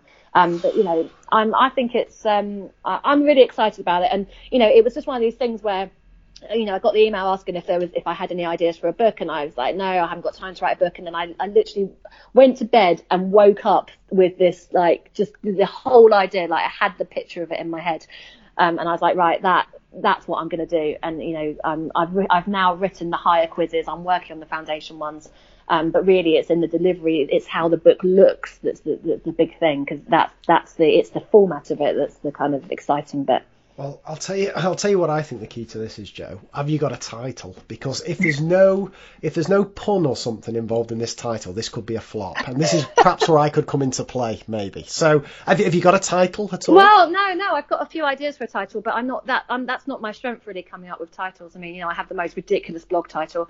So, no, I don't know. Have you got any ideas?